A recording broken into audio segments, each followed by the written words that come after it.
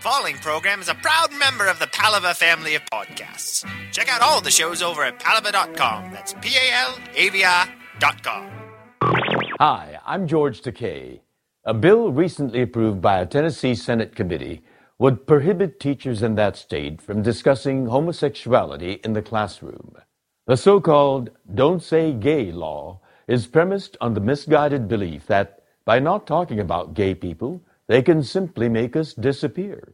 I'm here to tell Tennessee and all LGBT youth and teachers who would be affected by this law that I am here for you. In fact, I'm lending my name to the cause.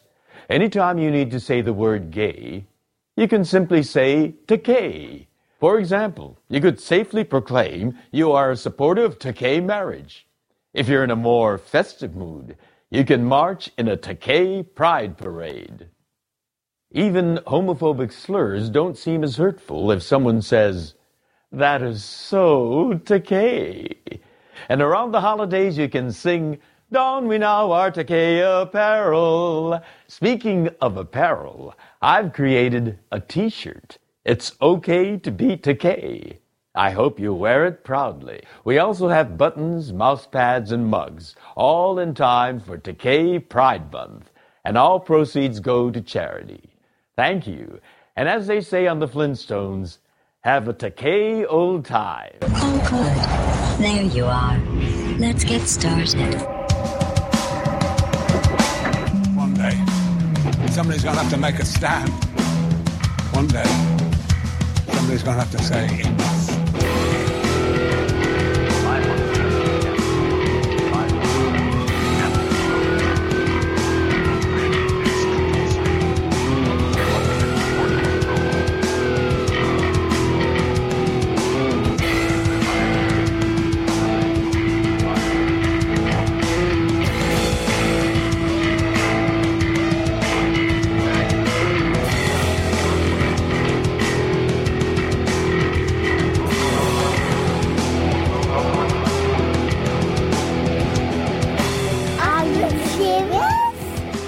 I'm serious. All right. Episode 145. 145, the Are You That's a little Serious loud. podcast. How's it going, Chris? Well, apparently, my girls came in here and jammed my mic volume all the way up, so Nice. I corrected that. They love counting all the different buttons, like the orange tipped ones Oh, and that's the cool. blue and and then they grab all of the sliders and move them everywhere. I'm surprised the show sounds the same from week to week. That's cool. So, nice fucking weather we had today, huh? That was pretty good. Beautiful. I beautiful worked day. all day and I was inside. So It was absolutely gorgeous. I will say when I Just walked out great. to the parking garage, because the Charles runs underneath Yeah. the parking garage, it was perfect. Yeah. It smelled like a perfect spring day. It wasn't humid. I like to call it a Ferris Bueller day. Yeah. You look out, see just, little wisps of clouds. It was just like the weather did not play a role in my day, and that's how I wanted What it did to it be. hit? Just about 70? Is that? Yeah, it was what I'm like looking up at around here? 70, a little bit more today. Should be about 72 tomorrow. Yeah. That's good. But that's what I want. I don't want the weather to play a role in my day. Looks like I just wanna go every day outside. is going to be in the mid to upper 70s, except for Saturday when it'll be 69, which is still kind of awesome, and thunderstorms. Yeah, but those will roll through, no big. Yeah. So, but I'll take it, man. It was just absolutely just delightful. Yeah. Yeah. About time you had nothing to complain about with the weather. Well, winter's coming. Give it a week.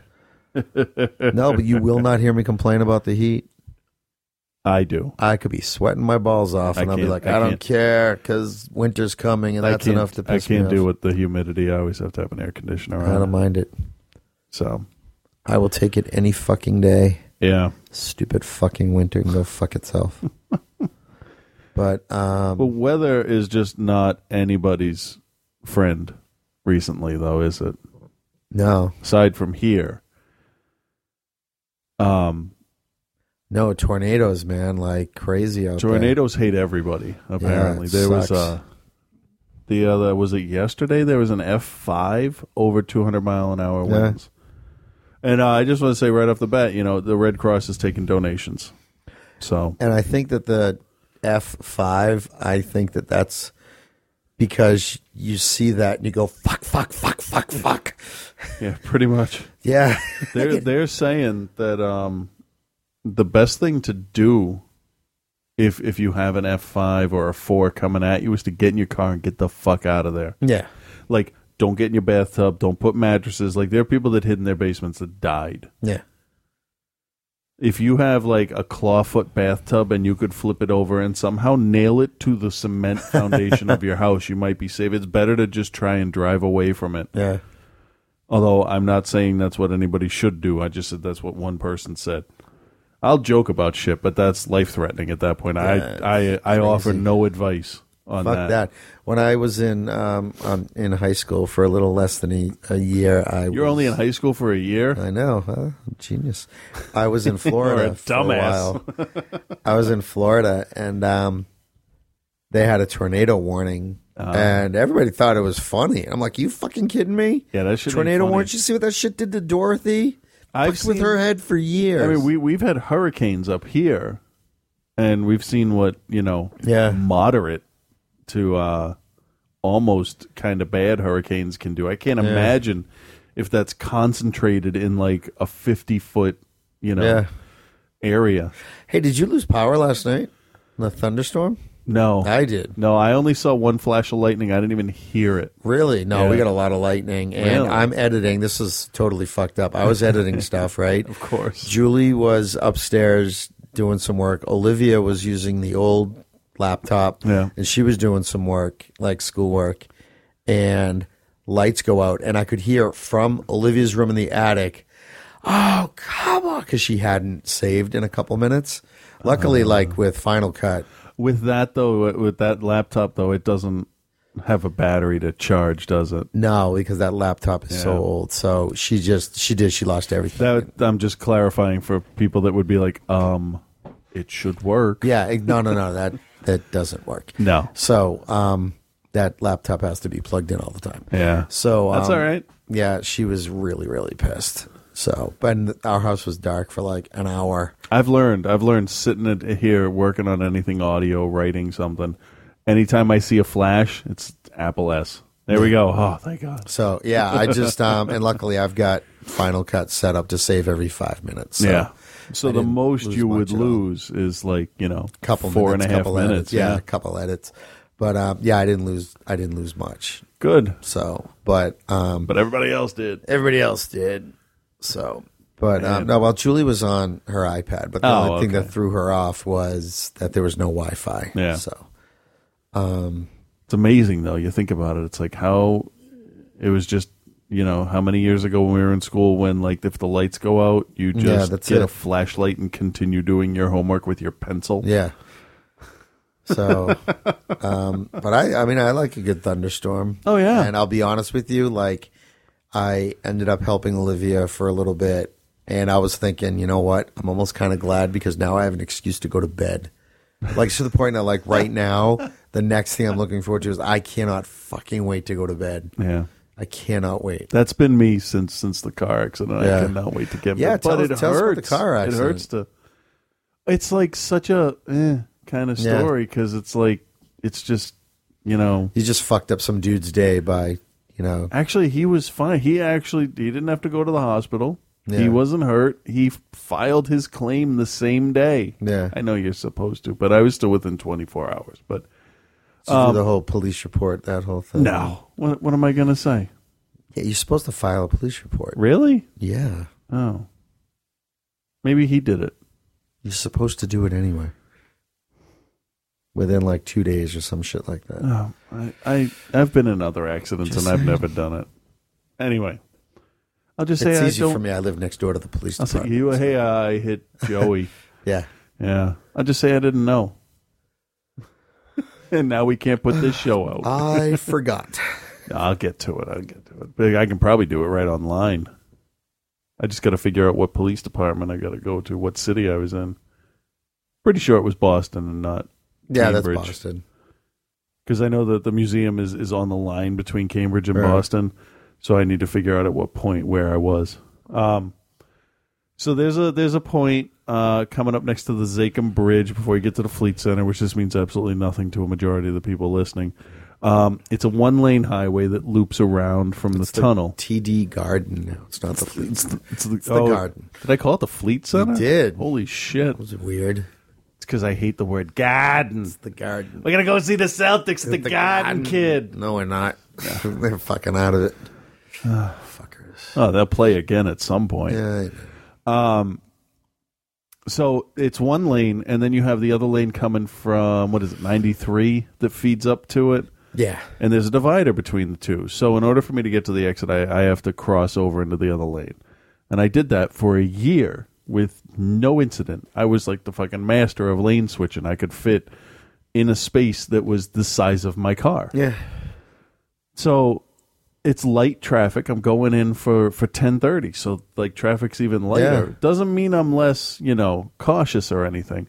But I'm sure everybody that drives on highways and changes lanes know you have to look, ahead and determine, is that guy going to maintain the speed? Right. You look ahead and you see how, you look like 9 cars ahead. You don't see any brake lights. You're like, there's no reason for anybody to stop. I can safely look over my shoulder for 2 seconds or even 1 second and see if I can change lanes.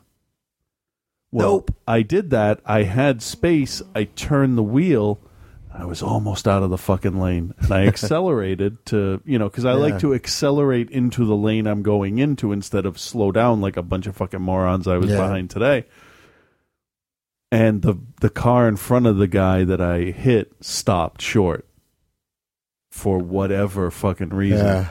So he slowed to a stop because he had, we all had the right amount of space, but if you're going 40 miles an hour, It's hard to stop. Even looking over your shoulder for, 1.5 seconds, you've gone, 100 feet? You do the math. I'm not going to do the math, I'm guessing. But it's a considerable distance that your eyes are off the road. And I literally caught the edge of his bumper with the corner of mine. Yeah. Like 6 inches, and it would have been fine. So I just I had the earbuds in. Yeah. And I hands free. Yeah. Talking to my wife, which I consider hands free the same as somebody sitting next to you and you're talking to them. Oh yeah. So it's hands free is legal. If I wasn't distracted. Whatever. Because I do that all the time. Sometimes when I forget the headphones, I'll put it on speaker and put it in the visor. Oh yeah. Because then it's still hands free. So she said it sounded like I had slowed the car and my bag had slid off the seat onto the floor. She said I didn't make a sound, nothing. So, but I didn't black out. There was nothing because she was on the phone with me. You got a nice nasty bruise on your head. I do. I always wondered what it sounded like outside of a car accident to hear it because you hear it on TV and it's all crunches and shit, but it's more like a poof, and that's it. I just spit all over myself to make that noise. But sexy. In my head, I know I said, "Oh shit," hit him, and then I said, "I hit somebody. I'll call you later." Yeah. And I think that was the last time I was that with it, because you get the adrenaline of the oh fuck, and I still at weird times will relive the smack. In my head because it feels like the back end of the car came up off the ground and shit, but we weren't going that fast. I haven't been in that many accidents. I'm surprised the airbag didn't deploy. So am I. Although that probably would have been worse because because then you can't drive it. Well, I had my arm across me, across the wheel because I was turning. Yeah, that would have hit you in the face. It would have hit me in the face. My glasses would have broke. I would have cut my face up. It would have been a lot worse. The safety feature. I have never been in a car where the airbag's gone off, and I've been in a front end collision. I had my with hand a truck, like on the top of the wheel, like 12 o'clock, and the airbag deployed. Oh yeah, and it sort of scraped up my arm, like underneath. I'm sure it pushed it all the way up forearm to the roof too. So it just like just kind of right under, and it did. It cut all this up, and it looked worse than it felt. So, but it never I never felt in my chest. Because I had the seatbelt on and stuff. So. Yeah. Anyway, but you lived. Yeah, so I went forward and my head hit the sun visor and basically stopped my body. My neck bent backwards. I think I expanded my my chest when I did it because it felt like I took the steering wheel in the chest, but there's no way I could have reached it. Yeah. I don't see how I could have bent that far. My back's a little sore, whatever. But I put my hand to my head, and I look, and there's no blood. And I'm like, okay, there's a little bit of skin left over on the visor. And I'm like, oh, that's kind of gross. I'll take care of that later. Move the cars over, because, you know, you hit somebody, and, oh, hey, guess what? Everybody starts honking because they're all fucking douchebags. Oh, yeah. And you're, you know, if it would have been a different time, when they're doing traffic, then you're, you know, you end up being on the radio. Oh, yeah. Oh, a little fender bender near the Zakum Bridge. Yep. So I've been that guy right before the tolls at the Tobin Bridge. Oh, really? I got rear-ended, and I went into the person in front of me. So at that point, is it your fault you hit the guy in front of you, or is it the guy behind you? It's the guy behind me. Okay, I never knew how that worked. So let me tell you about the guy. Yeah.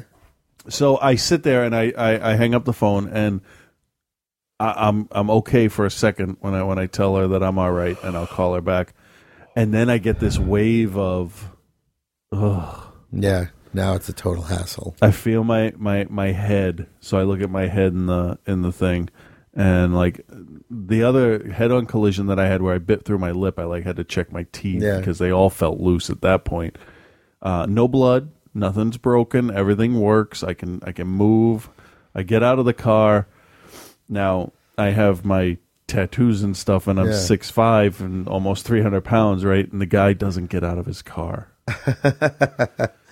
Right? And I'm rubbing my head, and I'm like, shit. I look at my car. I'm like, oh, come on. Right? And I'm just not even thinking that I might be scaring this guy. Yeah. And he sticks his head out. I'm like, you okay? Because that's the only thing I ever learned is you always make sure if the other person's okay. And he was fine. I just bumped him. Yeah. And he said, how about you? I said, I'm all right, I guess. So we exchanged information. And he said, I just got the bumper replaced on that like 2 weeks ago. I'm like, oh, that sucks. Sorry. He's like, no, the guy in front of me slowed down too fast, stopped short, and I had to stop. I'm like, I was trying to change lanes to get away from you. He's like, you know what? The only thing that matters are the people. He says, if you're okay, it's just a car. They can be fixed. I'm like, yeah. Hippie. Especially since you don't have to pay for it. Yeah. But whatever. 23 years of driving, and this is the first accident I've been at fault for. So I'll take that. That's a good driving record. That almost averages out to still no accidents have been my fault. The ratio, I think, at this point is 6-1. Yeah. So that's a good ratio, I think. Only one I ever sued a guy for. That's the one that gave me this horrible, disfiguring Harrison Ford scar.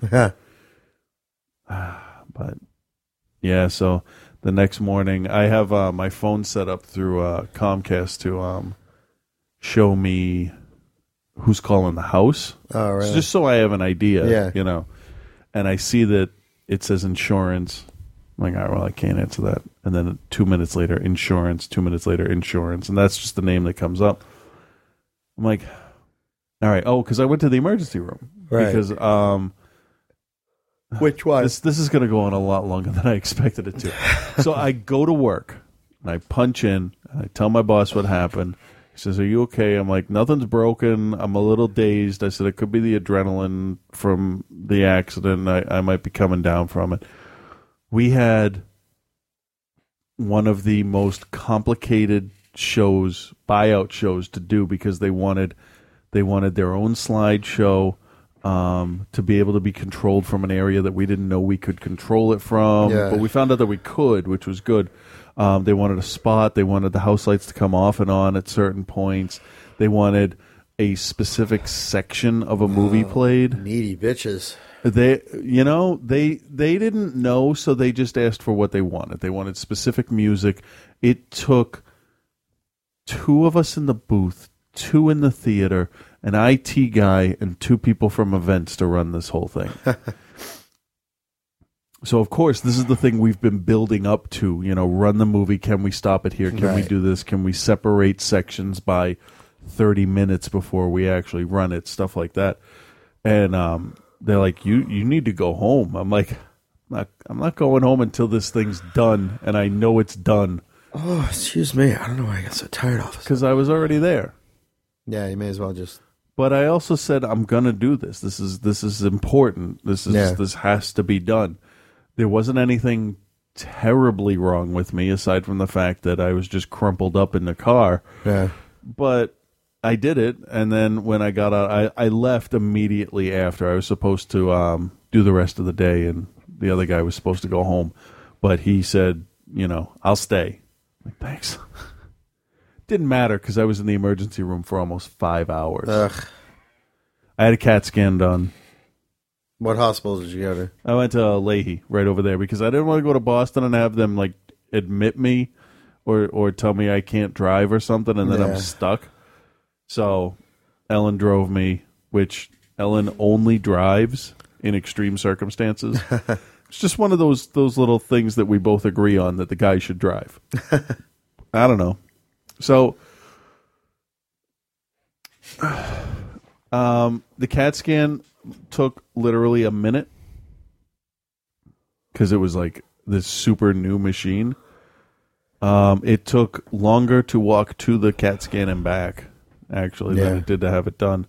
But they looked, I didn't have a concussion, which surprised me, honestly, because I felt sick. I was a little bit dizzy. I had all the signs of a very light concussion, but I didn't. So that was good. So 9 o'clock at night, I get to go home. Then I had to work the next day. Yeah, it sucks. But I took the shift from somebody else, so I can't give it back at the last second. Right. So, whatever. Oh, well. I don't know. That story kind of just fizzled out. Well, but car accidents suck. Fine. Yeah. And I've been wearing my seatbelt every day now. Oh, on the plus side, there's nothing wrong with my brain.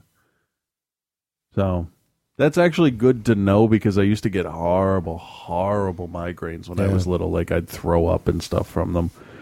And then every now and then I get one that's so bad, like I'll take aspirin or something and I will throw it all up. Nice. But I don't have any tumors. So take that. Tumors? Yeah. So, whatever. All right. What have you seen lately? I haven't watched any movies. So the inside of my room there. Yeah, I guess. For 2 hours. Glee is... the emergency room is an amazing cross-section of people. Yes, it is. That's all I'm really going to say. It took everything I had, because I'm dazed. I have an excuse anyway. I was just so totally out of it. I almost started talking out loud when I heard people saying stuff. I just... Like, they kept showing, like, oh, look, Obama's limo gets stuck at the Irish embassy. And there was one guy that just kept muttering stuff. I'm like, oh, dude, please just say it out loud. Come on. I was watching, I saw a little bit of Saturday Night Live, and... That was a good one. It was I watched the one a couple weeks ago with Tina Fey. It was just after Bin Laden been killed. That one was okay. And Seth Meyers was... talking about people thinking that Bin Laden wasn't really Bin Laden who was killed, blah, blah, blah. It's just like, it's the first time in American history that a black man has had to prove he did kill someone. Yeah. That was pretty funny. It had some good zingers. The episode I thought was pretty good overall.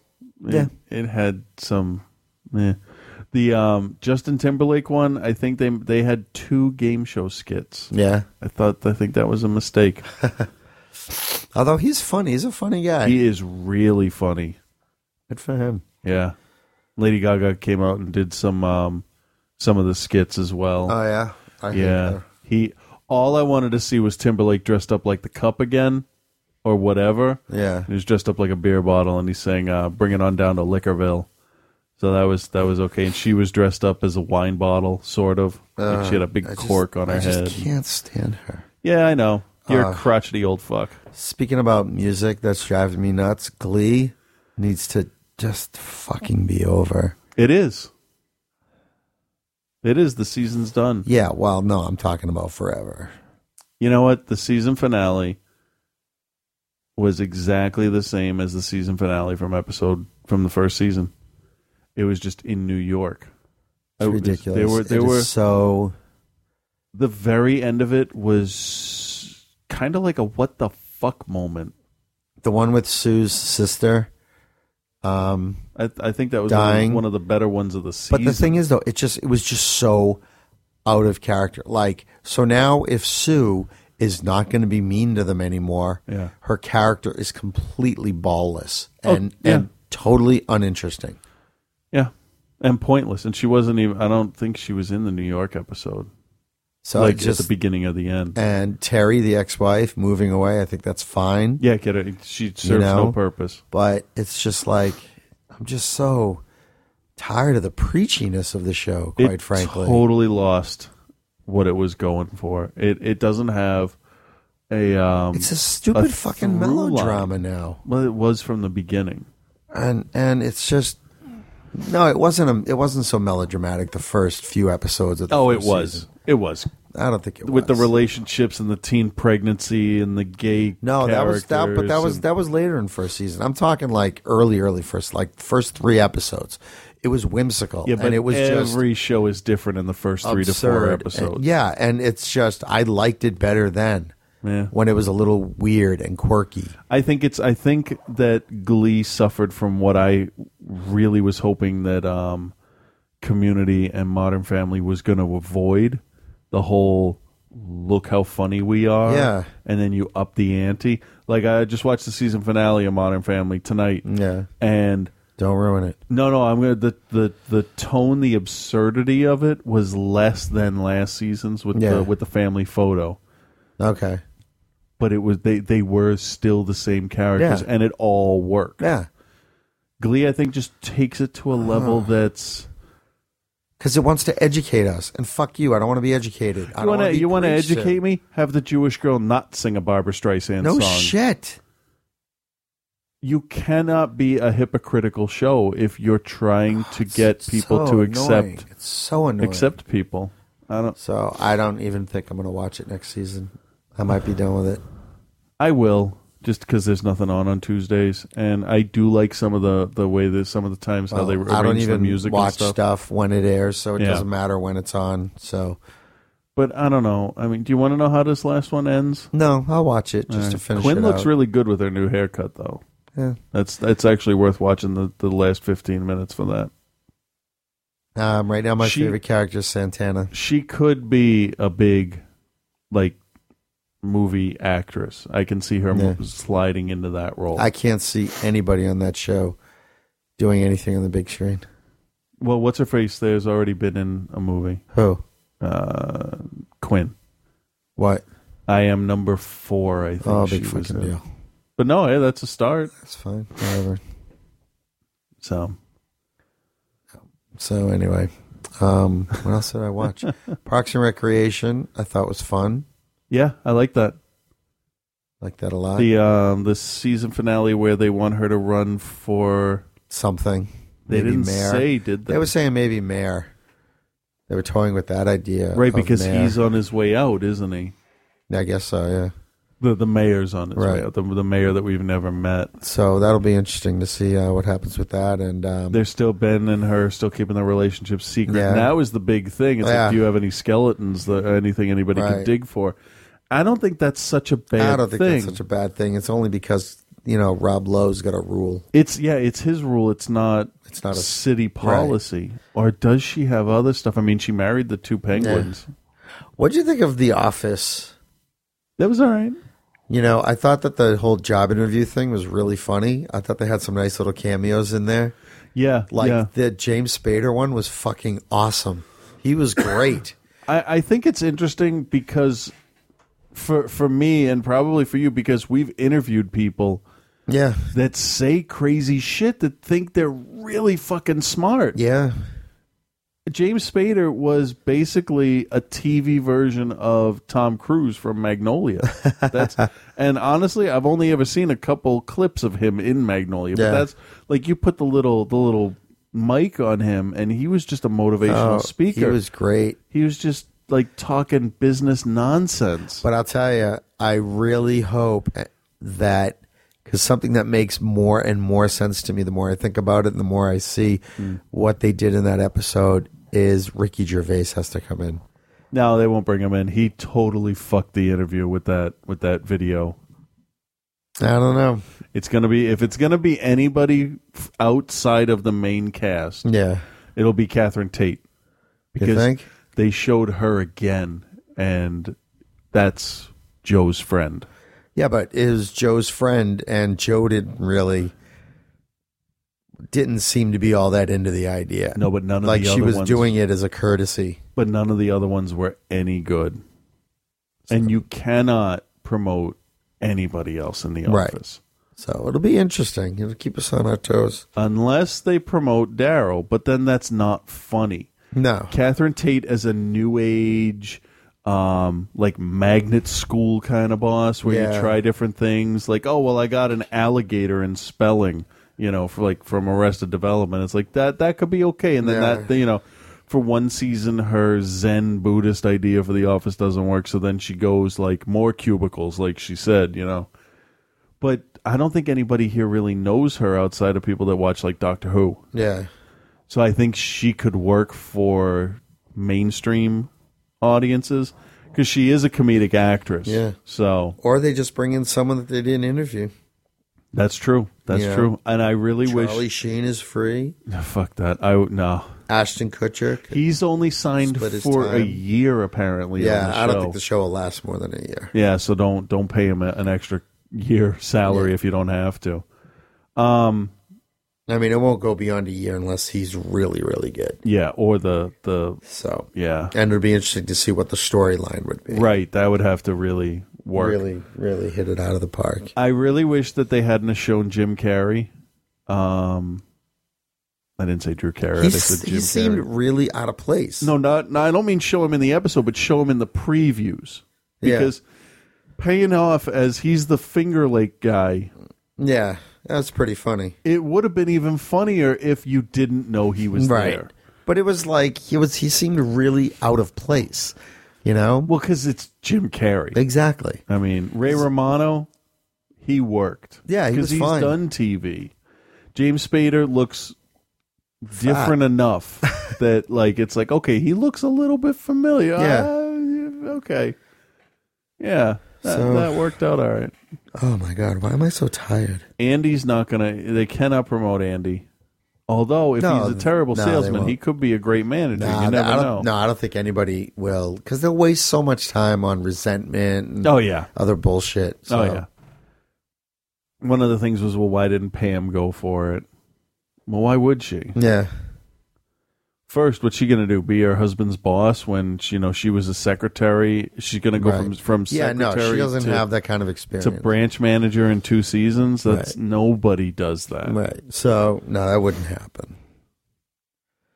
Although Dwight would have a lot of respect for her and listen to her if no, I don't think he would. No, Dwight would. You don't remember how much she helped him over the series. Yeah, I know, but I don't think it would make a difference. He would resent it so much. Well, no, only if he was chosen over her. He fired a gun. I know. The owner of the company said, "You will never get this branch." So that's out of his hands. Yeah. So whoever gets it, he's made the mistake on his own. He wasn't outmaneuvered for the job. Yeah. So I can't think of anything else. Everything else is pretty much done. Yeah, we just got to wait for stuff to start up in the summer. Big Bang. Yeah, we did that already. No, with Raj moving in with Sheldon. Oh. Well, temporarily. Temporarily. I thought that was it was okay. Yeah. It was kind of funny. Yeah, it was. You think, so how did the season end? What did Penny end up doing? With Penny slept with Raj. Oh, yeah. Wolowitz was feeling bad because his wife's going to make crazy dough. Yeah. And which I don't see why anybody would have a problem. Is that a thing? Is that a guy thing? So for some people it is. Really? It's not for me. If my wife made more money than me, I would be happy we had more money. Yeah.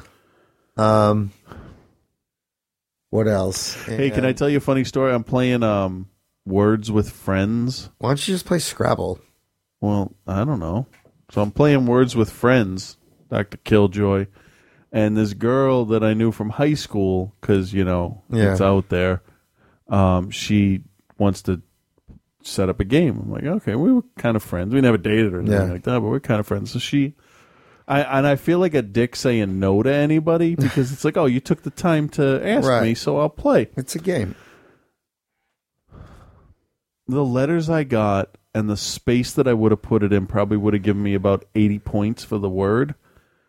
But for some reason, I just could not bring myself to put labias. Why?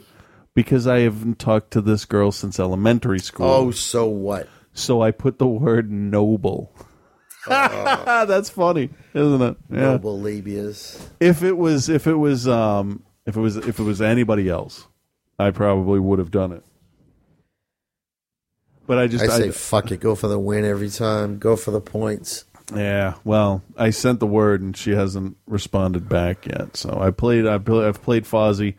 I think he's beat me in 2 games now, or he soon will have been beating me in 2 games. Why am I so tired? I don't know, because you're a pussy? I probably. All right, why don't we do a break? Take a nap. And we'll come back. All right. So this song will probably put you to sleep, though.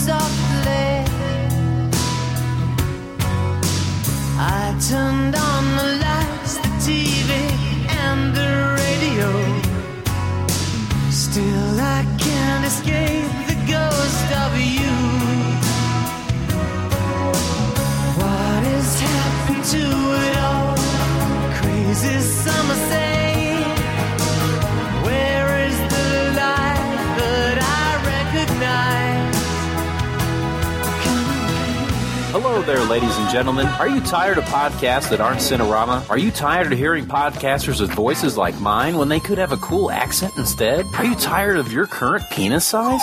Hi, I'm Reverend Scott, and if you're anything like me, there's virtually no limit to the amount of Cinerama you'd like to listen to if you could, and positively no limit to the amount of penis you could be packing if you could either. Well, you're in luck, because not only has Cinerama returned bigger and better than ever, but so will your penis. In fact, men and women will see a 2 to 4 inch increase in their penis size just after 5 episodes, guaranteed.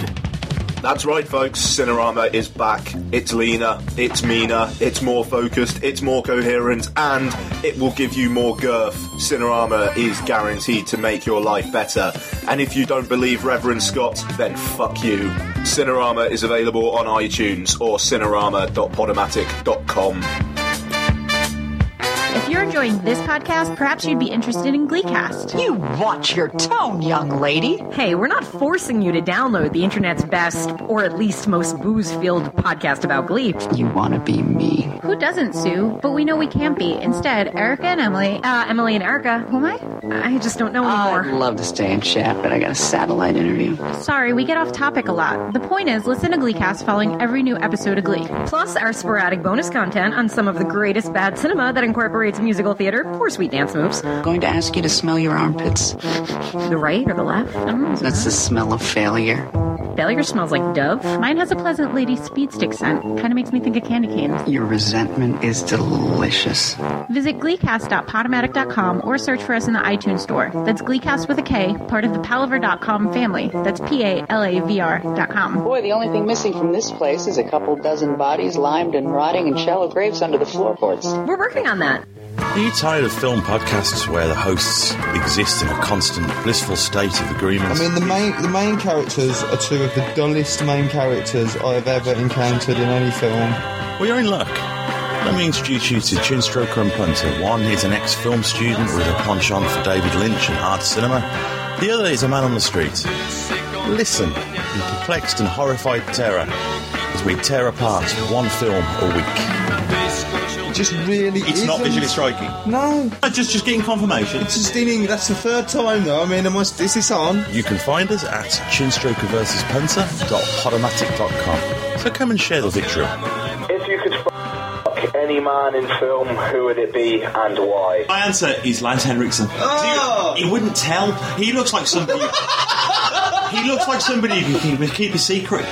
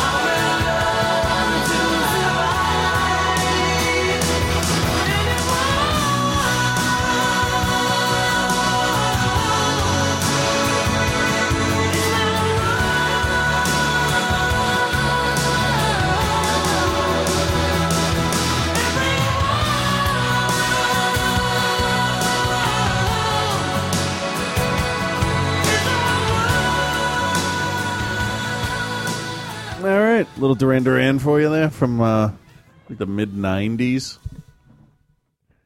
Yay. So, I got a whole shitload of stuff here. Let me see. Sex survey. Yeah, we'll get to that. Bunch of this stuff we're going to skip. Oh, hey, the world didn't end the other day. I know. Isn't that awesome? I know. Let's see what Harold Camping had to say about that. No interviews. No interviews. Give me a day. No interviews at all today. Sorry. Yeah, you know, this is a big deal. Big deal, and I've got to live with. I've got to think it out, and so no interviews. Okay. All right. Sorry. No interviews.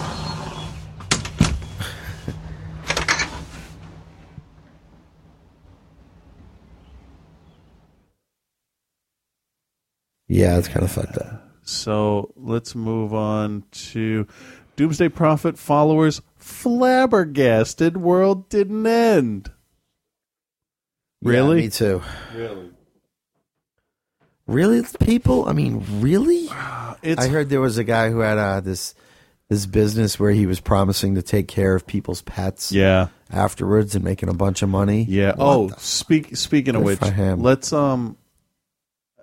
we got this voicemail here from Zeke, and I think it fits this section more than it will the feedback section. All right. So.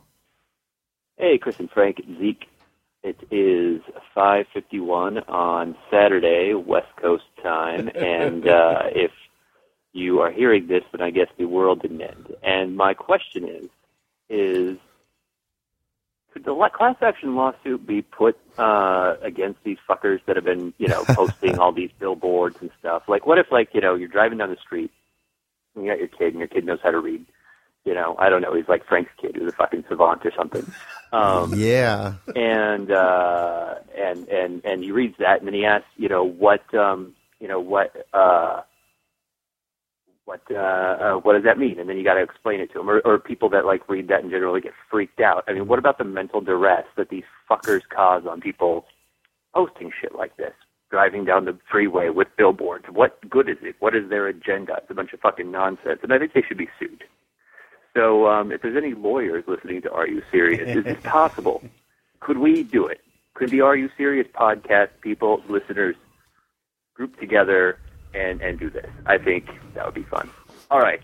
Have a good week. I guess if the world doesn't end in T-minus 8 minutes. I guess you'd have to, what kind of damage? You'd have to prove it, right? Yeah. Honestly, I think with what this guy said, in all seriousness, because a man killed himself in Nairobi because he was so freaked out about this. He deserved it. I honestly would put forth that Harold Camping should be considered an international terrorist because he spread fear and people died because of it. It's interesting. It's a little stretch. How much of a stretch, though? Just a crazy old fool. There was a mother who wrapped her children in blankets, slit their wrists and their throats, and then tried to kill herself. They all survived. Why didn't she just kill herself first? Can you imagine next Thanksgiving, though? I know, huh? I don't want to use the knife, thank you. How do you create an atheist? Try to kill him in the name of God? Yeah. I don't know, maybe? Fucking half-wits. Okay, so if I don't fuck up my chair here. It's hard to feel bad for someone whose doomsday predictions caused so much anxiety, but 89-year-old Harold Camping's recent admission that he's flabbergasted the world didn't end last weekend sounds somewhat pitiful. It has been a really tough weekend, Camping said Sunday after emerging from his Alameda, California home for the first... That's where the nuclear vessels were in Star Trek 4. This is true. Across the bay in Alameda. For the first time I reported the San Francisco Chronicle. I'm looking for answers, but now I have nothing else to say, he said. Oh, he did the math wrong, right? Adding that he would be October. Make a full statement today. Camping's PR aide, Tom Evans, told the LA Times that the group is disappointed that 200 million true believers weren't lifted up to heaven on Saturday. Now, it's my understanding that the rapture would only take like 144,000 people. Inflation. Oh, okay. Because of the economy. Yeah, while everyone else suffered and eventually died as a series of earthquakes and famine destroyed the earth. You can imagine we're pretty disappointed, but the word of God is still true, Evans said. We obviously went too far, and that's something we need to learn from. The group posted 2,000 billboards around the country warning of the rapture while Camping, an uncertified fundamentalist minister, spread the word on his radio show. Camping's Family Radio, which airs on 66 U.S. stations, has apparently rebranded itself quickly. Business Insider notes that's the name of an actual thing. Business Insider notes that the station's website has scrubbed all mention of Judgment Day. The site previously featured a countdown clock to the May 21st rapture on its homepage, and that stayed up all weekend, by the way. Fuck. Fuck was that? Sorry, I didn't select the right thing. I do that every now and then. Jesus Christ, it woke me up. Good. I won't do it again, though. Oh, my God. Let's see. But the false prediction might not be so easily effaced from the lives of Camping's followers. The LA Times writes that Keith Bauer, a 38-year-old tractor-trailer driver, took a road trip with his family to see the Grand Canyon before the world ended. Here's a quote. With maxed-out credit cards and a growing mountain of bills, he said the rapture would have been a relief, the paper writes. But Bauer is not angry at Camping for his false predictions. Worst-case scenario for me, I got to see the country, he told the paper. If I should be angry at anybody, it should be me. Robert Fitzpatrick, who spent $140,000 of his life savings. That's $140,000 of his own money. When you go with Charlie Sheen and do a whole lot of hookers and cocaine to advertise the rapture in New York. Said he was dumbfounded when life went on as usual Saturday. I do not understand why, he told Reuters while awaiting the event in Times Square. I do not understand why nothing has happened. Maybe he could come and sit in my living room and I could explain it to him in about an hour. 5 minutes, because there ain't no God taking the fucking world. An NPR reporter talked to two Camping followers on Sunday. One man, his voice quavering, said he was still holding out hope that they were one day off. Another believer asserted that their prayers worked. God delayed judgment so that more people could be saved, but the end is, quote, imminent. Evans, Camping's PR aide, told NPR he hopes Family Radio will reimburse followers who spent their savings in anticipation of the rapture, but that he can't guarantee it. Protesters gathered outside camping's radio headquarters to mock the false prophecy over the weekend. Some of them set aloft a toy cow with balloons to lampoon the idea that a select elite would ascend to heaven. I wonder if it was a golden cow. That's funny. Meanwhile, other religious groups tried to recruit disappointed camping followers. And then there's the video. There's a correction. It says the article originally misstated the number of believers camping predicted would ascend to heaven, so it must have been corrected by the time we read it here. Yeah. Somebody on Facebook wrote, they're making rapture jokes like there's no tomorrow. That's fucking awesome. That's a good one. I like that. Let's see. Did I have any more stuff here? I don't want to. Oh, here we go. I knew I had it. Let's listen to this dumbass. Well, a horrifying story out of the Antelope Valley. Cheryl Gatwiza has more about a mother that tried to kill her 2 children, tried to kill her 2 children, and then herself. This is how neighbors and friends know Lynn Benedetto, a loving, caring, stay-at-home mom. But this is how sheriff's deputies know her. She's now behind bars for trying to kill her 11 and 14-year-old daughters, then herself. Very, very nice people. This is very out of left field for us. Abel Fernandez lives across the street from the Benedetto family. Friday night around 5:30, he saw a swarm of deputies surround his neighborhood in the 41,000 block of River Rock Lane. Officers, gun drawn, about 8 police cars, and a helicopter. They seemed to be going through the house, and they were here most of the evening. There was a note, and there was a lot of blood in the house. Detectives say the 47-year-old mom thought the world was coming to an end.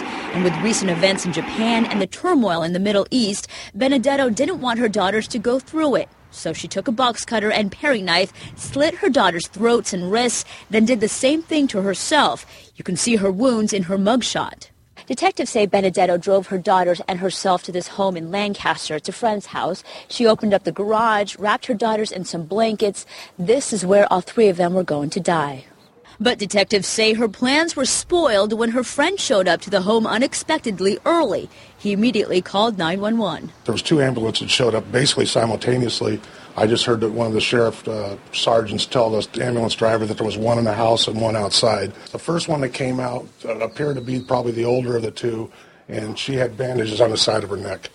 And in the second one, I really couldn't see any bandages. The girls were treated at a local hospital. Late tonight, we spoke with Andrew Benedetto, father and husband. He says the girls are doing okay. They have a lot of support from family and friends. In the meantime, their mother remains behind bars on $1 million bail.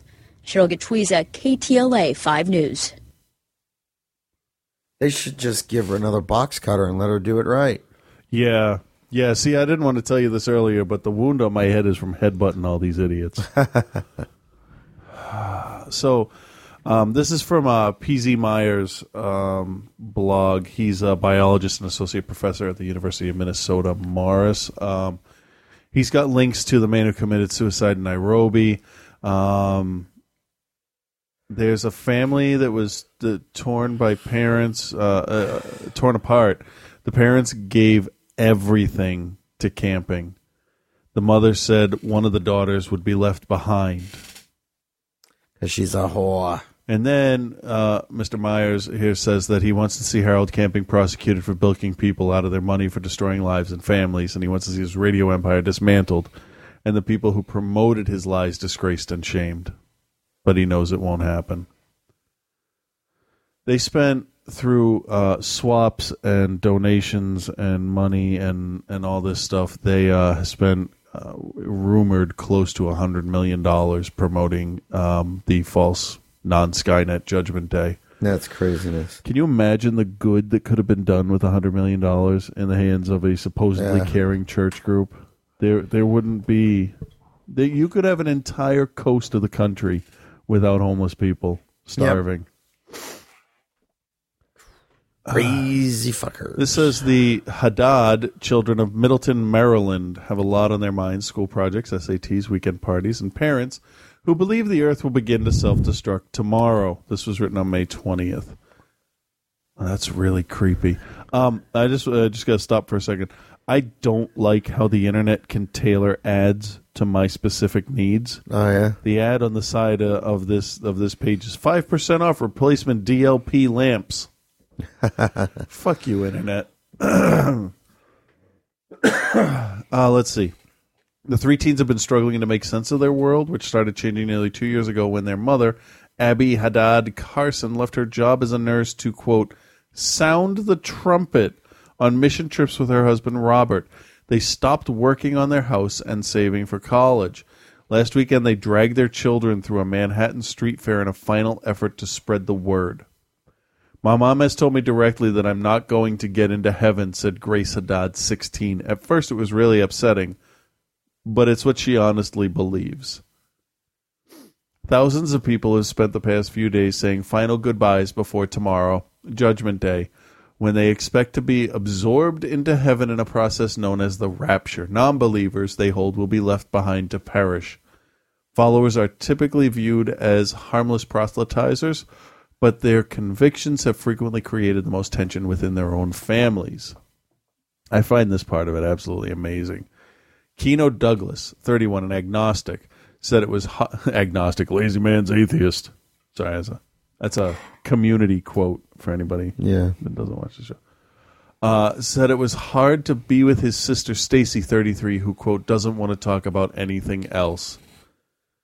The Douglas siblings live near each other in Brooklyn, and Douglas said he could not wait until Sunday. I'm going to show up at her house so we can have that conversation that's been years coming. Stacy Douglas, and it's going to start like this. How you like me now, bitch? Stacy Douglas and other believers subscribe to the philosophy of Harold Camping, a self-taught biblical scholar whose doomsday scenario broadcast on his family radio network predicts a May 21st, 2011 Judgment Day. On that day, blah, blah, blah, we know all that stuff. Non-believers will endure 5 months of torment before the planet's total destruction in October. In 1994, Camping said the rapture would probably be that year, but he now says newer evidence makes the prophecy for this year certain. But the Haddad children worry about money for college. I don't really have any motivation to try to figure out what I want to do, said Joseph Haddad, 14, because my main support line, my parents, don't care. No 14-year-old should ever have to say that. I know, huh? I have mixed feelings, said his mother, Haddad Carson. I'm very excited about the Lord's return, but I'm fearful that my children might get left behind. The children, however, have found something to giggle over. She'll say, "You need to playing Xbox." She'll say, "You need to clean up your room," and Grace said, and I'll say, "Mom, it doesn't matter if the world's going to end." Good for them. At least they got a sense of humor about the fact have that to because their mother's fucking nuts. And the father too, apparently. I mean, at what point can you contact social services and say, "My parents are delusional, and I need help"? There was one other one. Oh yeah, so he's changed his prediction. Camping has, just to round the whole thing out. Let me just call this. Isn't it going to be October 21st? Well, see, he hedged his own bets. He had his own. He had his own thing going there. His own. We'll be going to hell, but the actual handbasket is a little tougher. The dark side clouds everything. Yeah, doesn't it? No, he had his own Pascal's wager where it's like, oh, if it doesn't happen now, it'll happen on October 21st. Harold Camping's new doomsday date, October 21st. Despite his failed prediction that the end of the world will that the world will end on May 21st, Oakland preacher Harold Camping still stands by his theory and unfolded a new doomsday date, October 21st. I'm only going to read some of his quotes here. It's not even a cool date, 10/21/11. No. That's like a weirdo midget's measurements. You see that in a personals ad, and you're just either really creeped out or really turned on, but nothing in between. It could be both. I don't know. That's sort of in between, right? The whole world is under Judgment Day, and it will continue right up until October 21st, 2011. And by that time, the whole world will be destroyed, said Camping in an open forum. Open forum is capitalized. I don't understand. Camping, who already has a wrong Judgment Day prediction to his credit with September 1994, said to adopt a wait and watch approach till October. You may as well just go, okay, and the world's going to end now. Oh, No, never mind. And how about now? Now. How about now? Is this your card? Is this your card? Yeah, Is this your card? On May 21st, this last weekend, this is another quote. This is where the spiritual aspect of it really comes through. God again brought judgment onto the world. We didn't see any difference, but God brought judgment to bear upon the whole world. So it happened, but apparently he was like kind of cool with us. And fuck this guy. Maybe like, because I know that today was like Oprah's last day. Maybe that's what they meant. Maybe. But the world's going to end for daytime TV. All right, we're going to get rid of those two. Yeah, I think we should do a break. All right. I wanted to do a whole judgment section there. Get that out of the way. Yeah, but you know what, though? It's all the same thing. Religious nut says this. The media goes crazy with it. Crazy fuckers out there. Yeah. Just kind of roll with it. Good. That's sort of like nature's way of weeding out the fucking idiots of the world. And then, it's too bad kids had to get hurt. Yeah, no, I totally agree. It's that's a shame. So I don't get it. I don't understand. Like, how can they give this guy millions of dollars? How can he? I don't hear anything. That's because I wasn't saying anything. Oh no, I thought you started the break. No, I was just. That was my disappointed in that segment of society sigh. Yeah, well, there's lots of segments of the society that I'm. You know who didn't get in on it though? That kind of surprises me. Oh, the Westboro Baptist Church. They were surprisingly quiet through this whole thing. Well, they got their own. They got their own stuff. Yeah. I would just let them have this one. They have their whole. I really hope that when that crazy fucking father dies, the head of the church there, Yeah. I really hope the rest of them go, all right, we're just doing this to keep our dad happy. Yeah. So we're done. Sorry. We cool? All right. How about a little Guns N' Roses? All right.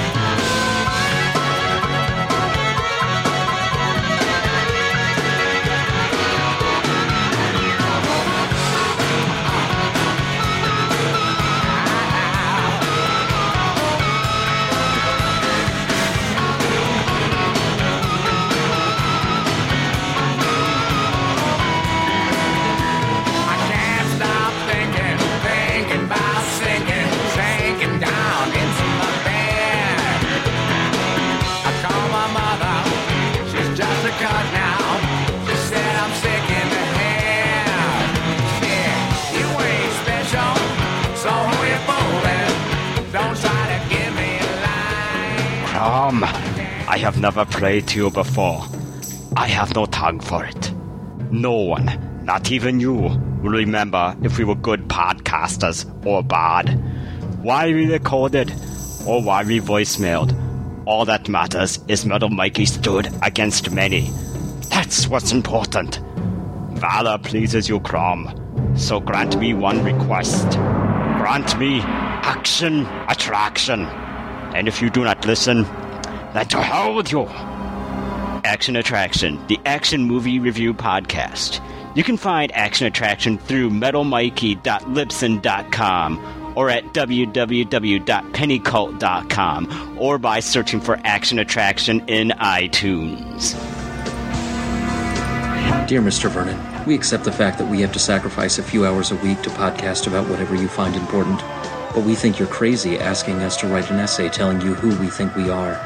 You see us as you want to see us, in the simplest terms and the most convenient definitions.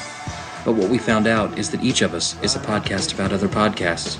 A podcast about television. A podcast about films. A podcast about music. A podcast about books. Does that answer your question?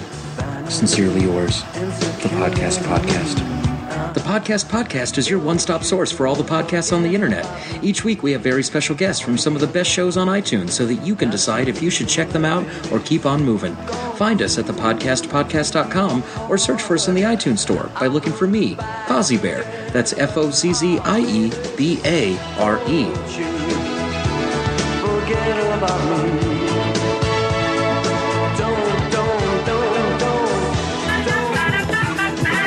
All right, I'm here with Bill Byforce and Mr. Chris to tell you a little bit about Outside the Cinema. All right, Reverend Scott, take us to church. What can we expect to find from a typical show? 2 hours of just random blabber. Is there anyone's coattails you rode in on to popularity? I'm the guy that fucking burns the coattails and then pisses on them. You review all these exploitation, horror, comedy, cult, and often all-around terrible movies. You must have a strong driving force that keeps you going. Ego. I don't know if I've heard you say that before. Yeah, I've been saying that for a while. Really? I have been saying that for a while. Also, I'm high on smack. Well, it's definitely working for you guys. People are coming out in droves to support you on iTunes. We just the other day got a 1-star review on iTunes. Well, that is 1 star too many. Let me tell you, the worst fucking piece of shit I've ever heard. This has been great, guys. Thanks, Scott. That was good. Oh, he's got you crying over there. I'm good for the rest of the year. Nice. That was too much.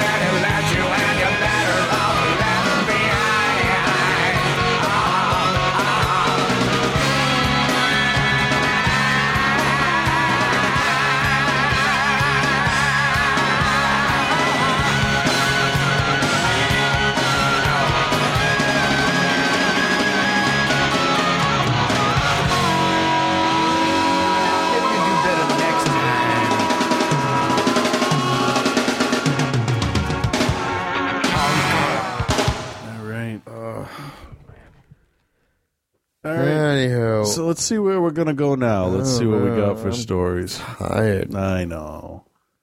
Do you want to do the big story? That's Where pretty did cool. it go? Which one is that? Oh,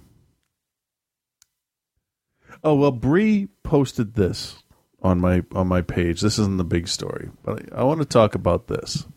I didn't see this. That's interesting. Parents keep child's gender under wraps. I do too. It's called a diaper. Yeah. When many couples have a baby, they send out an email to family and friends that fills them in on the key details: name, gender, birth, weight, that sort of thing. But the email sent recently by Kathy Witterick and David Stocker of Toronto, Canada, to announce the birth of their baby, Storm, there's your first hint, was missing one important piece of information. We decided not to share Storm's sex for now, because he's up to 3 prostitutes a night. A tribute to freedom and the choice in place of limitation. Oh God, fucking hippies! Jesus Christ! Hold on. Let me fucking normal name. Let me read it. Okay, let me read what it. the fuck? These fucking people. Can I fucking ask? You know what? Can I finish? Fuck Kathy and Dave or whatever the fuck their names are. Fucking douchebags. It is what Kathy they are. and Dave. Very Asshole cunt bags, whatever the fucking goddamn. Oh, what? Because they have kids limited by choices because it's a boy or girl. Fuck you. Fucking assholes. I'm sorry. Go ahead. Fucking retards. A tribute to free. Well, hold on. I gotta tell you what I wrote. Tribute to choice. Dumb motherfucking fuckers. So Bree posted this, right? And my response is, fucking hippies.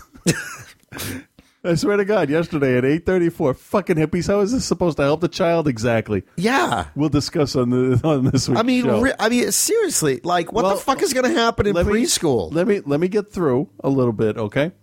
A tribute to freedom and choice in place of limitation, a stand up to what the world could become in Storm's lifetime. Oh, fuck them. So they're not saying whether Storm is a boy or a girl. There's nothing ambiguous about the baby's genitals, but as Stalker puts it, I don't know who Stalker is. That's the last name. That's Dave's last name. Oh, yeah, they don't have the same last name. If you really want to get to know someone... Oh, no, you know what they probably did? The fucking hippies, they probably took each other's names instead. He took her maiden name, she took his maiden well, we name. don't know. We don't know. Fucking weirdos. We don't know. If you really want to get to know someone, you don't ask what's between their legs. No, you can generally tell if it's a boy or a girl. That's why It's Pat is so funny. The fuck is wrong? What the fuck are you going to talk to this child about anyway? I don't know. The state of the political climate in Toronto. My God.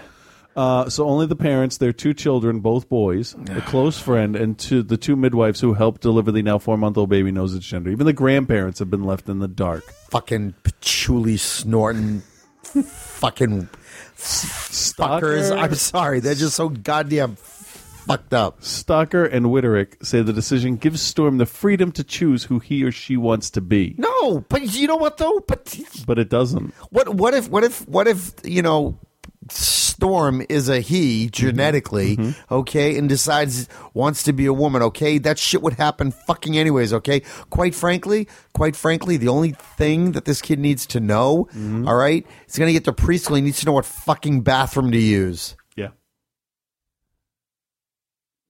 Yeah, and with a name like Storm, there's really only one thing. There's only 2 things this kid could be. A stripper or a weatherman. Exactly. Right? Or a psychotic fucking superhero. Exactly, yeah. Storm. Fuck, that's fucking retarded. Let me read some more. Oh, because he was conceived and it was the energy. What we noticed Storm is that parents punch these fucking the parents make face. so many choices for their children. It's obnoxious, adds Stalker, a teacher at an alternative school. No shit. They say that kids receive messages from society that encourage them to fit into existing boxes, including regard to gender. Whether they have a box or not. We thought that if we delayed sharing that information, in this case, hopefully, we might knock off a couple million of those messages by the time that Storm decides Storm would like to share. What the fuck? You know what? Oh my God. I want to let me just read the thing so this doesn't take a half hour. Fucking. Okay? And then we can complain all we want about it, all right? Or if there's a particularly juicy part.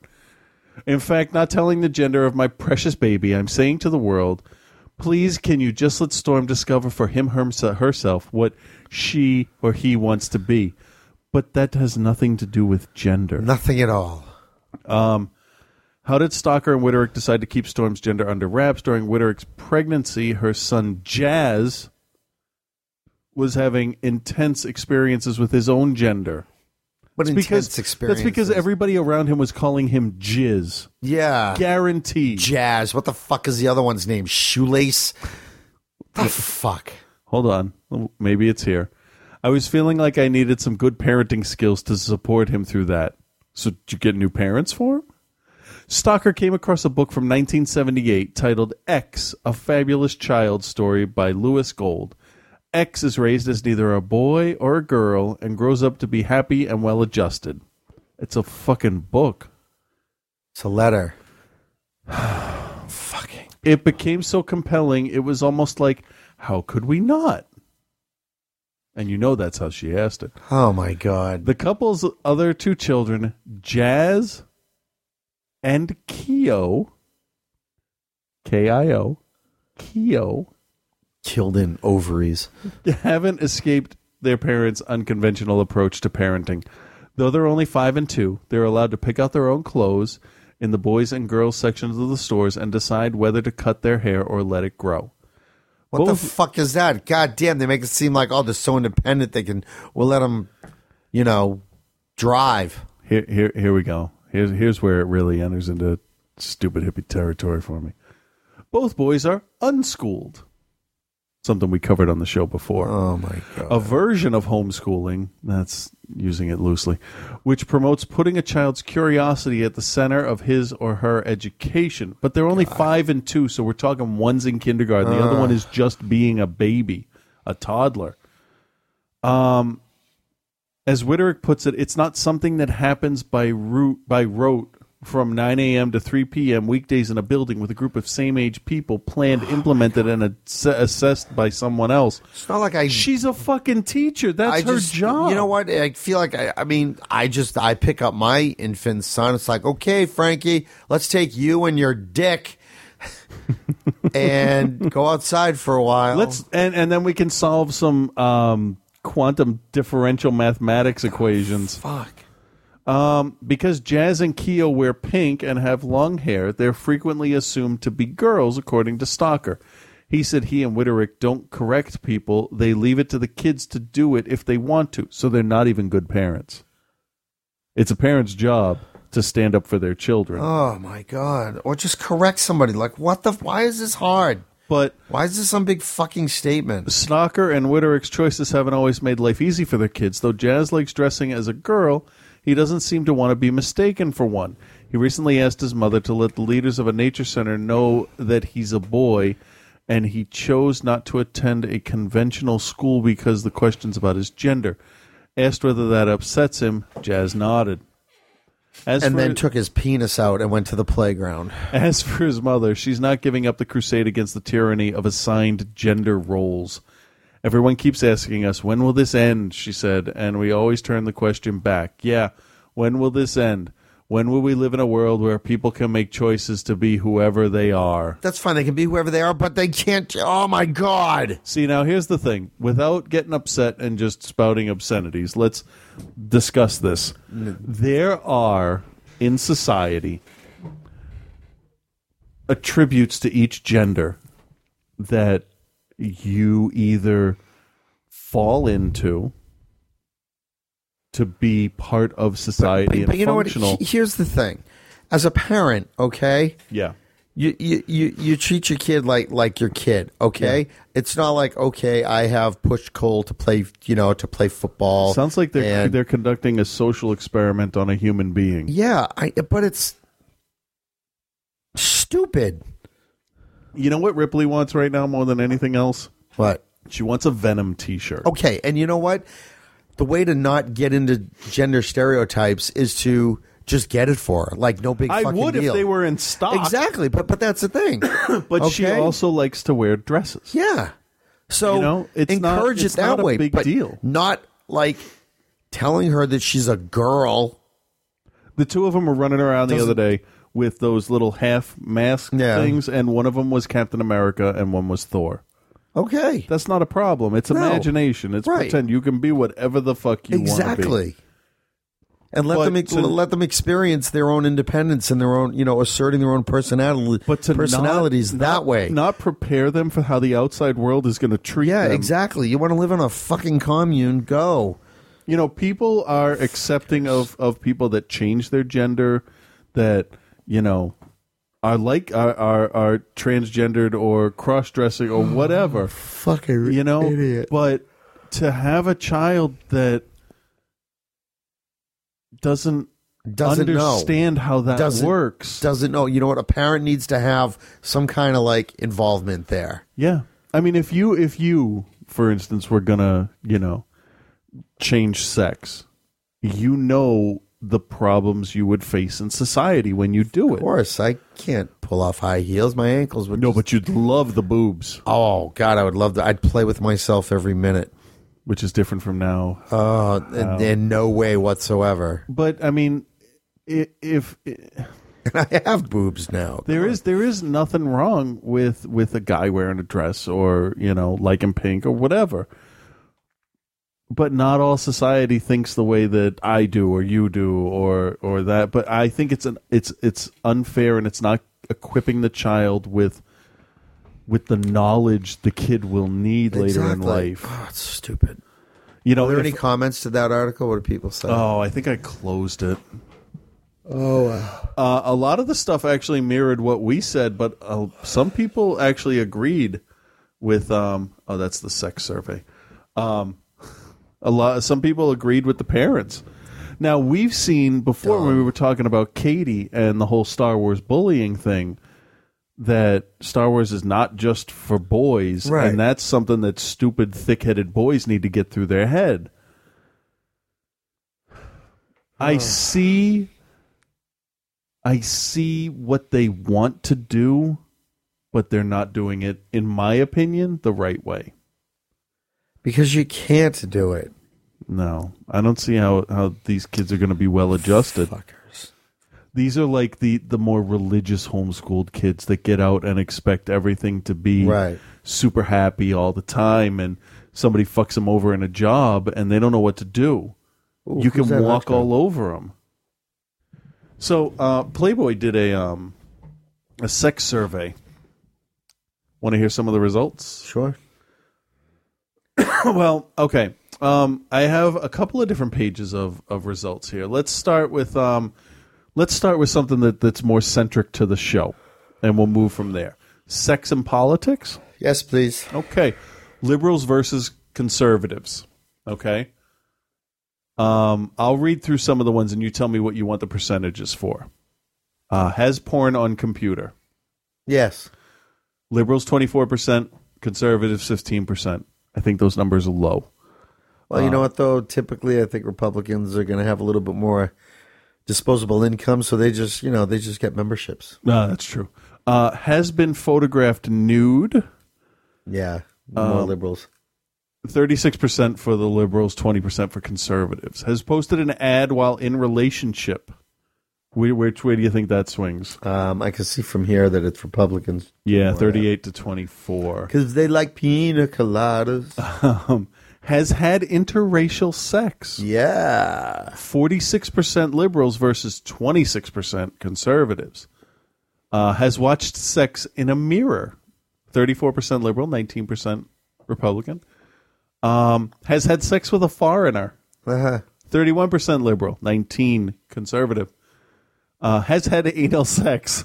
39% liberal, 21% conservative. Which is very surprising because given how much the Republicans fuck the rest of us in the ass. Yeah. I guess they don't mean metaphorically. It's only 21% of us, apparently, that they're doing it to. Knows full names of all past lovers. 64% conservatives. Wow. 51 liberals. 51%. Let's see. Let's check out some of these other ones. And that was out of 3,300 people. 47% male, 53% female. So, we'll go to this this chart here with some of the graphics. Just in general, out of the people surveyed, 59% of women said they have faked an orgasm with a partner. Yeah, so have I. 46% of readers from the Midwest have never been tested for AIDS or HIV. It's a test you just can't study for. No, but you can pass it. Yeah. You know how you can get tested for AIDS? You can donate blood. Yeah, they'll let you. Yeah. That's how I know I'm okay. Because, you donate blood, and if you don't hear anything, you don't hear anything. You're not waiting for a call to be told everything's cool. And they want their cookie back. Yeah, no kidding. But don't touch them. 43% of women surveyed said they used an online dating service while already in a relationship. Cool. 49% of females have been photographed performing a sexual act, while only 32% of males have. That's They have those interesting. women's names? Not in this chart. What's that 71? We're getting there. 41% of females have sexually explicit material on their computer. 59% of married readers do too. 45% of all readers have had sex with more than one person in the course of one day. Cool. 71% of females listed sexting as something they've done with a partner. This one's a little smaller here. Hold on. 13% of males never tell their current and or future partners before engaging in sexual activity that they were diagnosed with an STD. I guess that's not a bad number, 13%. Yeah, I was going to say, I'm glad that number's pretty low. It's lower than I would have guessed. I would have probably guessed around 25%. 59% of readers aged 65 and older would like to have sex more often, but they are 65 and over. 70% of married readers and 76% of single readers would like to have sex more often. 56% of males don't know the first and last names of all the people with whom they've had sex. 52% of readers aged 25 to 34 reported having sex with a coworker. 5% of males admitted to having sex with more than 100 different people. I don't know if I believe that. 60% of readers have had sexual fantasies about past lovers. Interesting. I can answer yes to a bunch of those. I can answer no to a whole lot more. So it's interesting. It's a Playboy survey, which I find very interesting. Let's see. Out of the readers, 13% of females and 49% of males masturbate to porn online. 45% of males and 8% of females visited a porn site in the past 5 years. What about the past 5 minutes? Yeah. 32% of males and 4% of females stored porn on their computer. And 8% of males and 5% of females found their last sex partner online.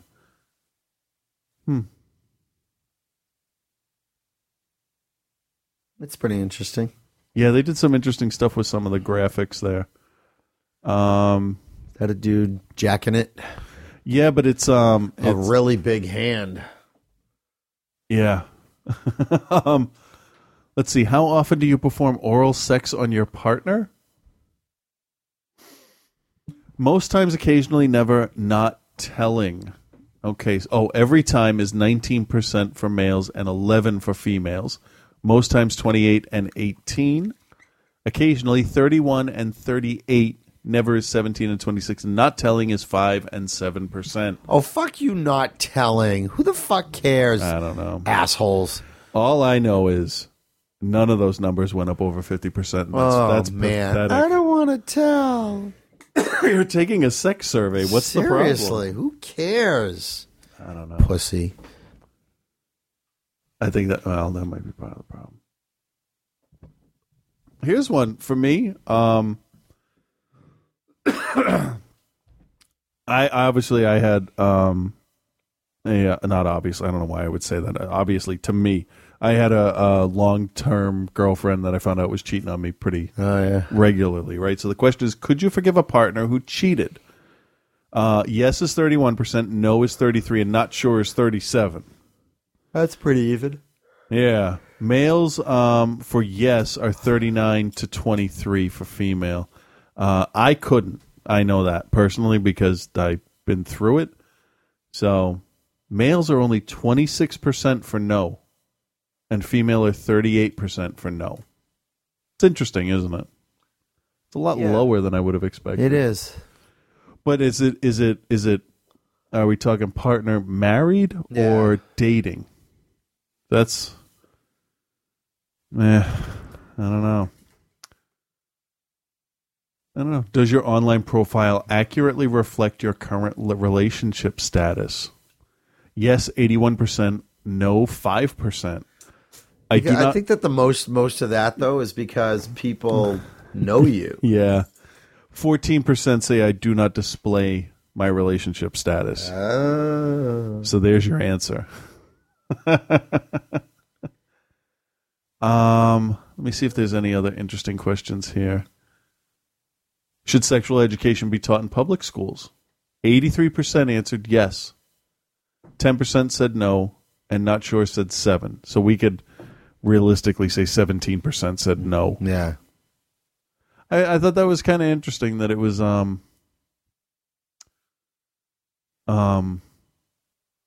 were a lot of questions. So it was kind of comprehensive, but who knows how well, that's an interesting question. Hold on, I got to go over here. What's the question? Can vegetarians swallow? Probably not. My wife is a vegetarian. She's worried that she might be ingesting meat byproducts when she swallows my Oh my semen. God, you fucking... Makes me sound like an old man to be yelling fucking hippies, but come on! Can you put her mind at ease? For your sake, we'd better. Vegetarians don't eat meat because of concerns for the welfare of animals or because they believe it's healthier. Assure your wife that no living thing suffered in the production of your semen except you waiting for your next orgasm. Semen Are these contains... the people who put like toilet paper in a recycling bin instead of flushing it? Really? Fucking assholes. Semen contains protein, but no meat, eggs, or fish. And it's low fat. Even vegans, who are stricter about the rules, agree that swallowing is not an issue. We found this at eatveg.com. Oral sex is vegan, even though it may involve putting flesh in your mouth, as it shouldn't involve any cruelty or exploitation. Well, unless you're doing it wrong. And said flesh is eventually very, very right. returned to its owner. By the way, many women report that vegetarian semen tastes better. I don't know. If all you eat is Less pepperoni filling pizza. tastes great. Less filling tastes great. Ah, blah. Oh, man. Fucking goddamn PC. Fuck knobs. Yeah. Where are we here for time? What do we got? Holy shit, it's almost time for another break. I know. Wow, we better hurry up through some of these. Rush Limbaugh's ratings went down, but we talked about that last week, right? Yeah. Dropped 33% since October. Good. Sean Hannity's dropped by 28%.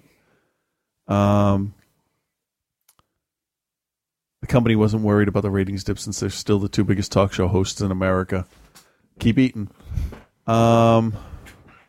Scott Brown should be ashamed of himself. Oh, why? You know what? I'm on his side for this. Scott Brown is a very interesting figure. For every 10 things he does that I does and I don't like, I like one thing. What did he do does. now? Representative Joe Walsh, Republican from Illinois, took issue with Senator Scott Brown coming out against a contentious plan to reform Medicare introduced by Representative Paul Ryan, Republican from Wisconsin, during an appearance on Fox Business Network on Monday night. Respectfully, Scott Brown ought to be ashamed of himself, said Walsh on the program, according to The Hill. This is the defining moment of this generation. We have got to be bold. We know these entitlements have to be reformed to be saved. He knows that. Brown expressed opposition to the plan put forth by Ryan earlier in the day in an op-ed published online by Politico. The stance taken by the senator did not correlate with the previous statement he had made about his posture toward the plan. The Newburyport Daily News reported earlier this month on an indication made by Brown that he would vote in favor of the measure to reform Medicare, which basically means getting rid of it. It turns it into a voucher system, but we talked about that on a past show. Shortly after the AP reported, the Massachusetts Republican said in a statement that he favors the overall direction Wisconsin Representative Paul Ryan budgets take toward reducing spending, but Brown declined through a spokesman to say if he backs Ryan's proposed Medicare overhaul or if he would vote for the Ryan budget plan. Walsh said on Monday night that any Republican that doesn't vote for this or doesn't support this is purely being guided by political reasons.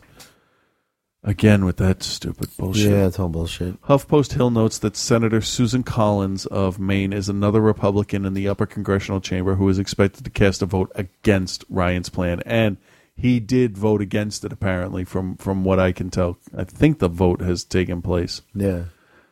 And he voted against it. And it's little stuff like that where, like, he does the right thing. Yeah.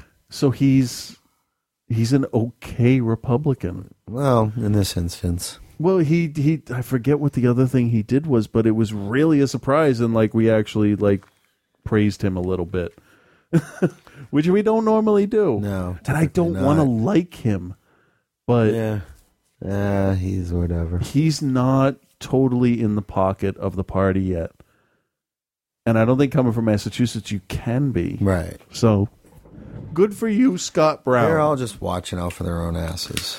Yeah. I like this one. President went to Ireland. Yeah.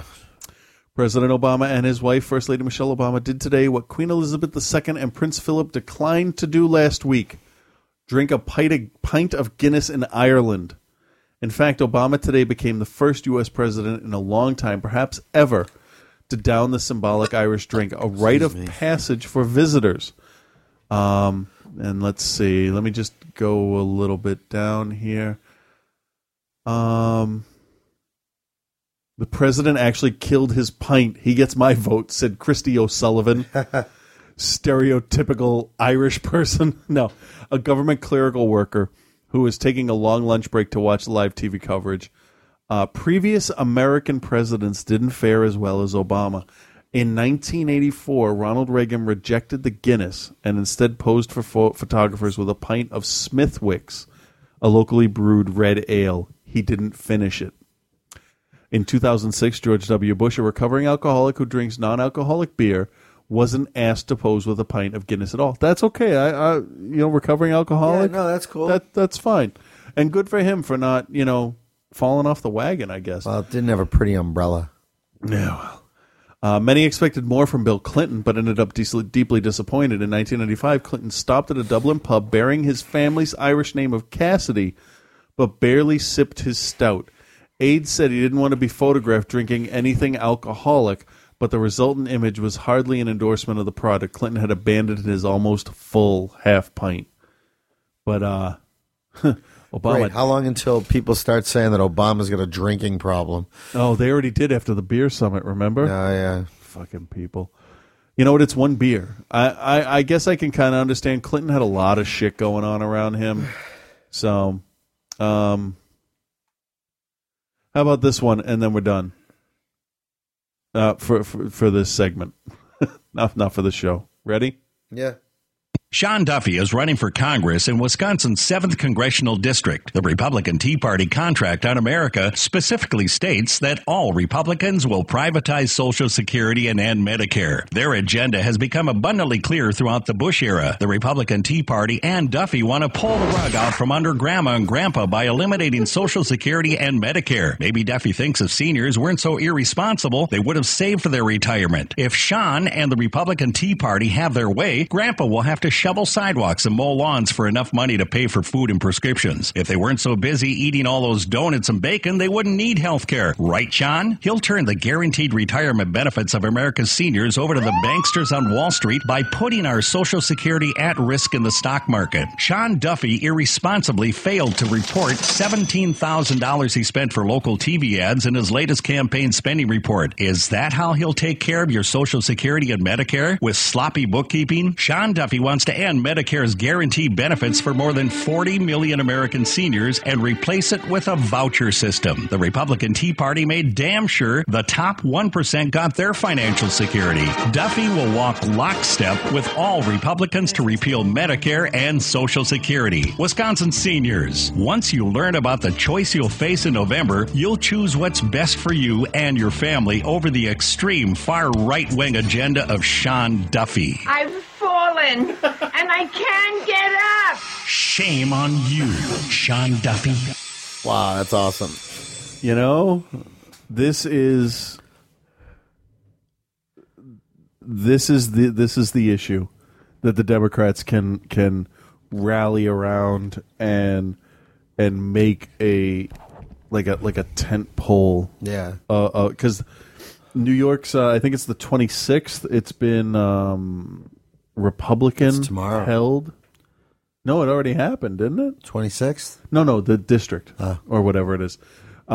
It's been held for, I want to say, 80 years. It's been Republican, and the Republican lost it because they backed Ryan's plan. They're blaming it on a Democrat-planted Tea Party candidate. Oh, God. It's all bullshit. So nothing ever changes. Yeah. Fuckers. So, meanwhile, we have kids walking around who don't know what the fuck that is down between their legs. No, they know. They just can't tell anybody. Put my keys there. Loose change. What the fuck am I supposed to do with this? Well, it depends. If you're a boy, you can put your keys down there. Yeah. If you're a girl, it's loose change. That's what I was saying. Yeah. I don't know which. Just helping everybody out. Mostly bills, no coins. Color catalog and bonus gift certificate by Bill? return mail right away.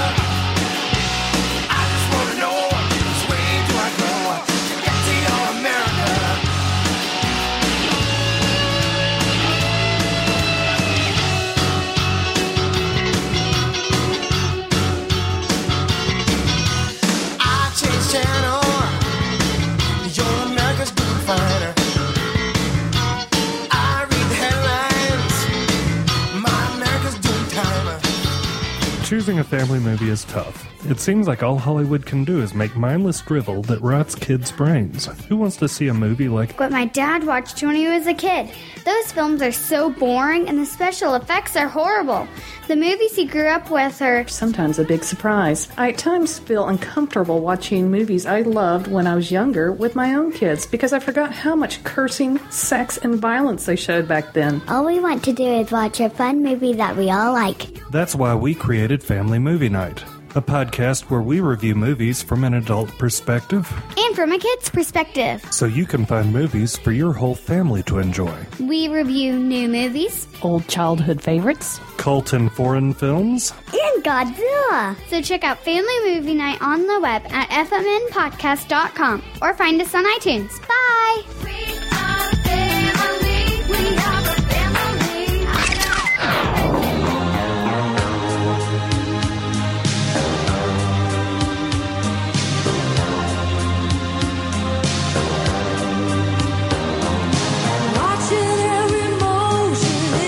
Do you find yourself looking for a different type of genre podcast?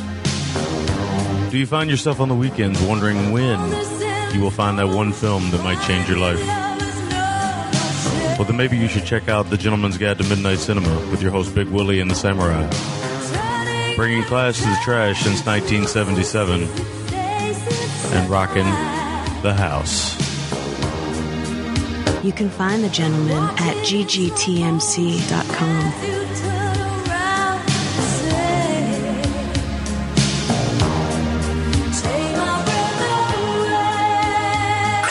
Bringing class to the trash.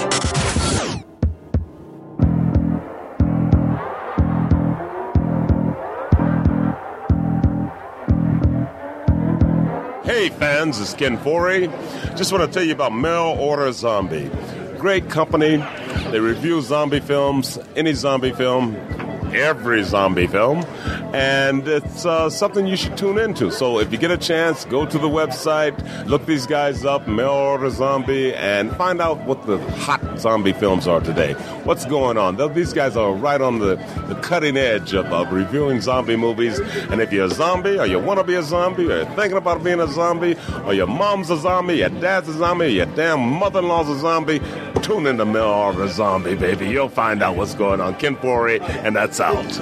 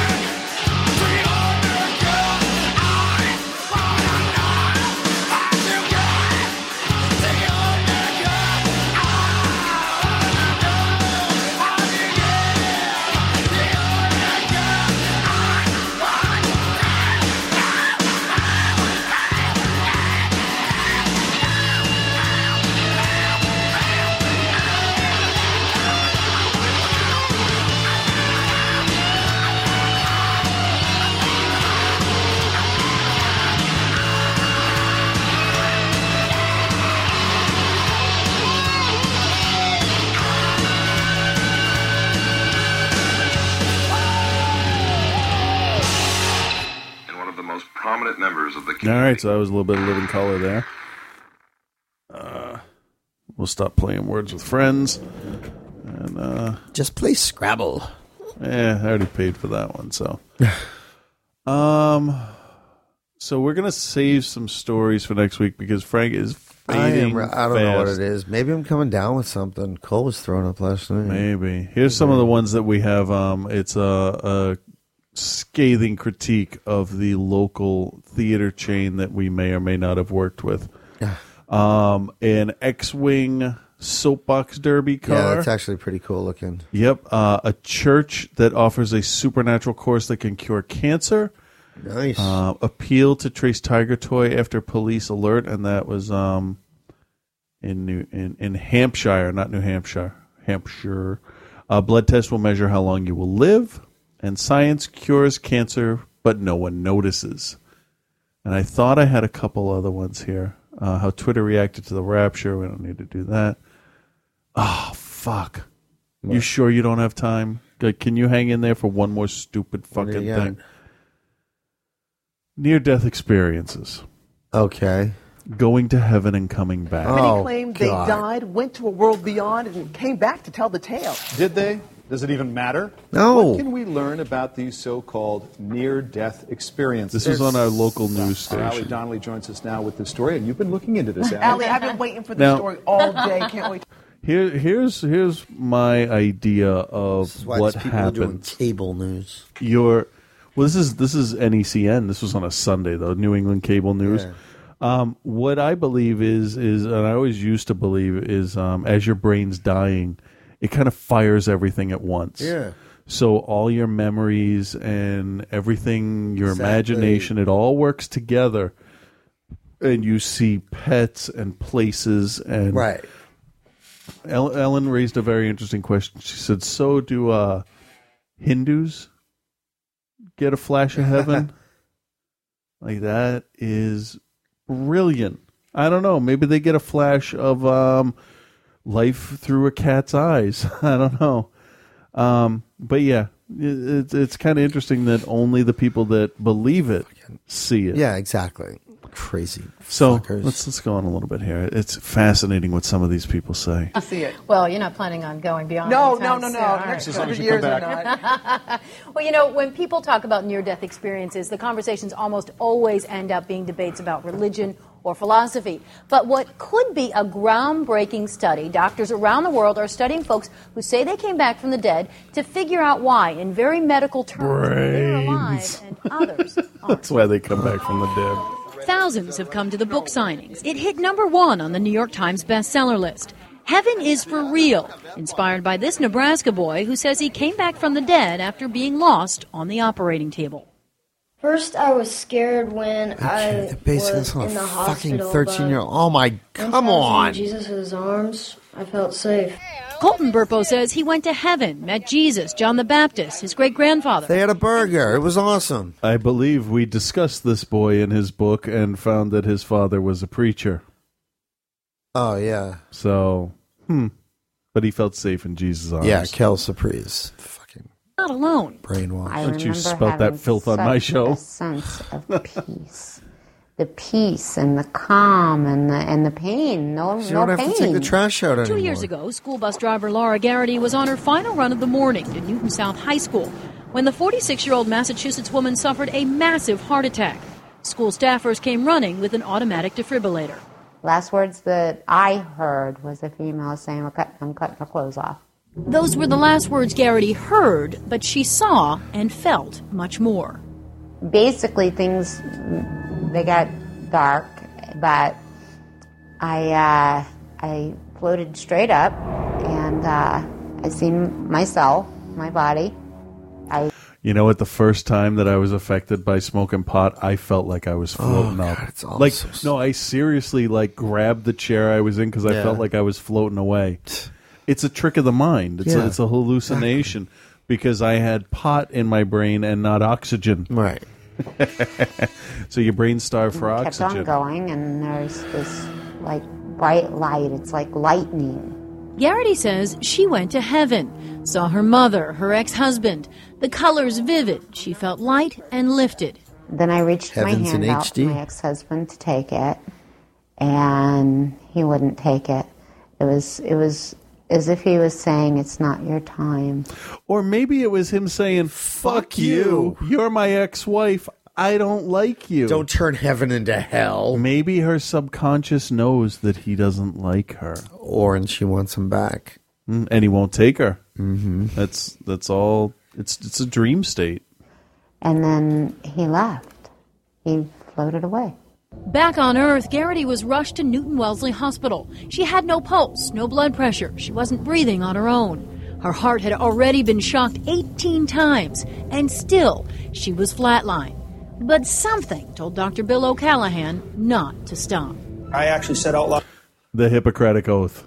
Well, yeah, keep trying. It's his job. in the room that I'm going to shock her 3 more times, and we're going to have to stop. And she came back on the very third one, if you can believe that. Yeah, I can believe that.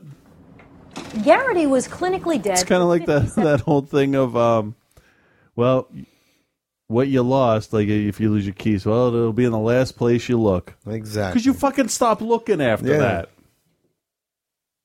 7 minutes. 57 minutes. She's one of a growing number of people who claim they came back from the dead experiencing similar things. Floating above their bodies, seeing the bright lights. Because you know what it is? This is like what we hear. This is what we hear is the experience. That's why all aliens look like grays. Exactly. Because the grays are real. No, but that's what you're taught. Exactly. It's like a group subconscious kind of thing. Yep. I don't know what these dots are. Commercials. Chapters, who knows? I don't know. Well, we'll see when we get to explained away by science. They want to think they went to heaven, came back, they saw their They're fucking crazy. Let them think that. That's fine. It's harmless, isn't it? No. Dr. Martin Samuels of Boston's Brigham and Women's Hospital believes a near-death experience is actually the result of a dying brain starved for oxygen. And when brain cells malfunction, they can re-rack through your memories or even your beliefs about the afterlife like a videotape gone haywire.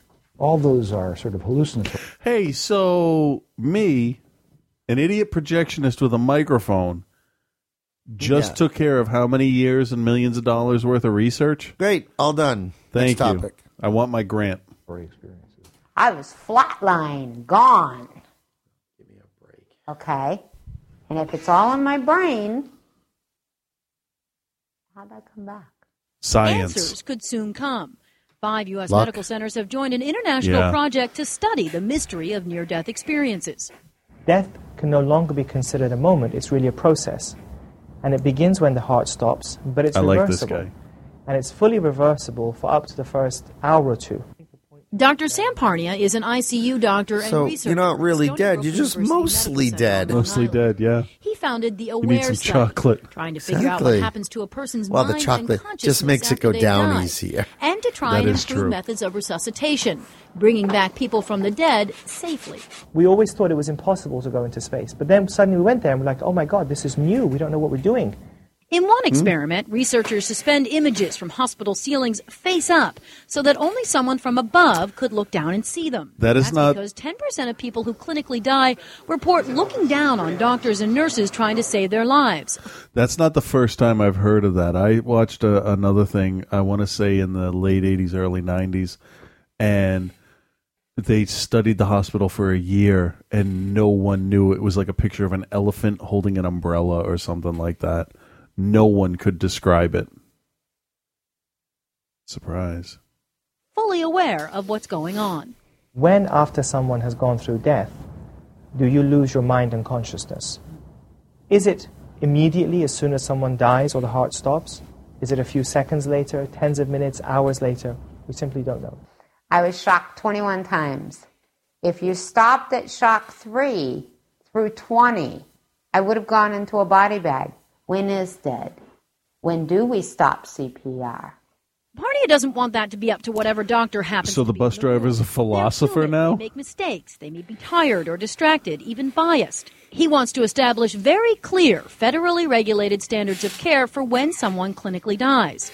How should clinicians best monitor whether or not CPR is working? Should there be a minimum or maximum of defibrillator shocks? But isn't that a case-by-case thing? Procedures need to be followed before that call is made. Before dead is really dead. We can double our survival and make sure that almost nobody has significant brain damage if we implement systems of care. Systems Garrity doesn't know much about. She just knows what she claims happened to her and what could have happened. I'm not out to change the world. This was my experience. I share it. People are always going to judge other people. And the way that I kind of look at it, I've been judged by the best. And the Dutch. The best, she says, from above. How? The results of the AWARE study should be ready within about a year, and Dr. Parnia's hope is that steps taken will translate into lives saved. You know, you bring up a lot of interesting issues. When is dead, as she stated.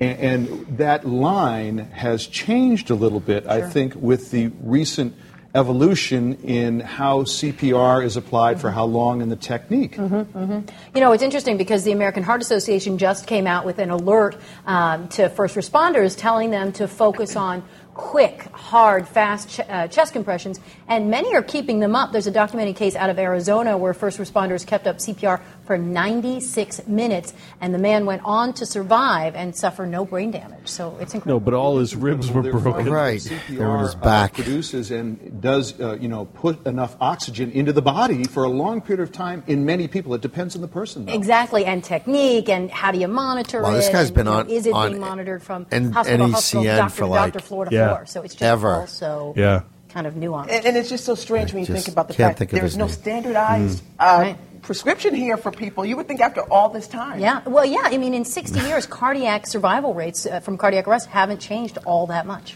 Well, that's interesting because then it would be like, okay, they're dead. Allie Dom, They're amazing story. nearly Thank you. dead. They're truly, most sincerely dead. It's going to be lots of different classifications.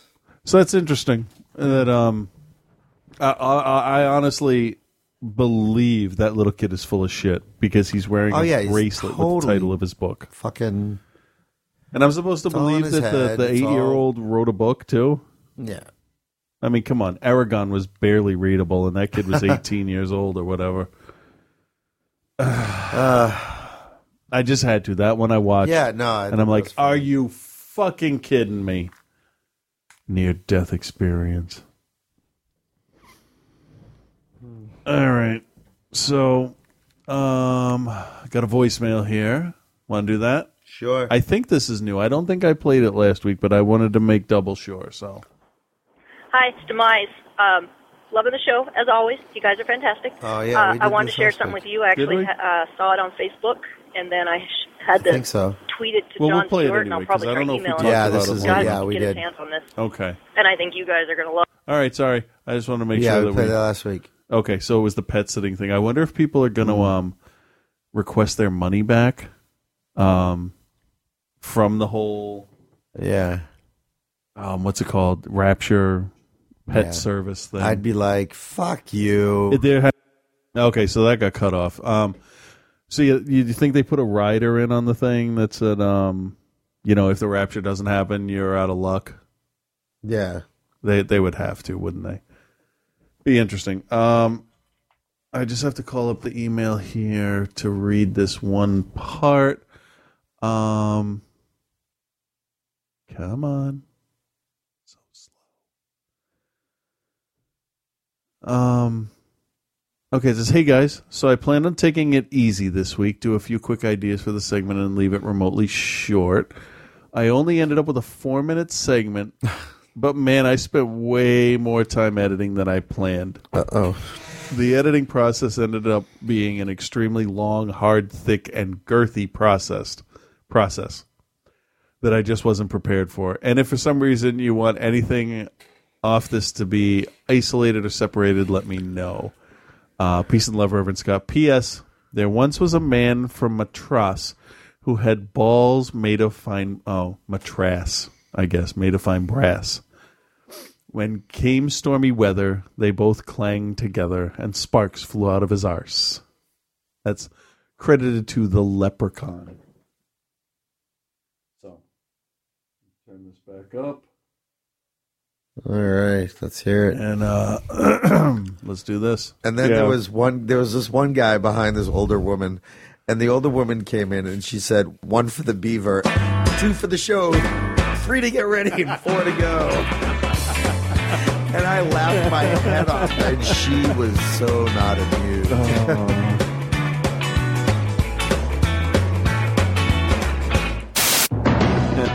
This is U.S. News at 10 with your host, John Simmons. Hello, I'm John Simmons. Here's our U.S. News top story. On May 9th, Arnold Schwarzenegger announced his separation with longtime wife Maria Shriver. Roughly a week later, on the 6th day, it was revealed that Arnold had been hiding a secret for more than a decade. Arnold Schwarzenegger, like a predator in his own household, has admitted his true lies and affair with his longtime housekeeper. This affair resulted in a love child born out of wedlock he could no longer keep erased from the media. Although his current children may not be holding a grudge against Junior, it is likely they are just happy it wasn't twins. Most media coverage has focused on how Arnold may have terminated his 25-year marriage, but it's his 4 children that may be the collateral damage. While we might have seen the end of days for his political career, it is still unclear if Arnold's movie career is expendable, resulting in the last action for this past hero. Nice. For now, Arnold has been silent on Twitter, and it is unknown if he is going to show the personal character of a commando or flee his family like a running man, taking a rumored trip around the world in 80 days' time. While it's Arnold's mistress that may be singing Jingle All the Way to the court for child support, it's Maria and her children who have truly gotten the raw deal. For U.S. News at 10, I'm John Simmons. Excellent.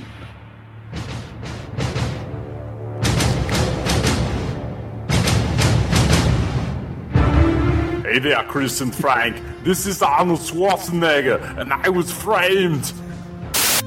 Just kidding, guys. We all know that's a lie. This is actually Reverend Scott, not Arnold. But seriously, do you really think a superstar like Arnold Schwarzenegger would really do an ugly chick? I mean, just because this 13-year-old claimed bastard son can squat 365 doesn't mean squat to me. I think she just made it all up for the money, and Arnold should have her arrested. When the fuck is that bitch going to jail? Because I think if that troll had actually made advances on Arnold, he would have just said, "Fuck you, gone." You tell him, Arnold. So last week, I hooked you guys up with the new Are You Serious promo. Sounded like it was something you liked, which is awesome.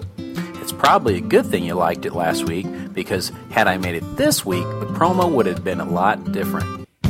Are you tired of the same old pop culture podcast? Do you listen to those other podcasts and think to yourself, why aren't they talking about the things I'm interested in? Hi, I'm Reverend Scott, and when I want to listen to a couple of guys with their appendages on the pulse of pop culture, boner, I listen to the Are You Serious podcast. Hear news about politics and religion where hosts Chris and Frank ask the tough questions. And you tell me, when is the Beaver opening? Jodie Foster's Beaver? You'll hear entertainment news about your favorite movies and TV shows, plus plain old wholesome discussion about the lives of Chris and Frank. He just strapped it on. Pretty impressive. Dildo. And I just slid the thing in.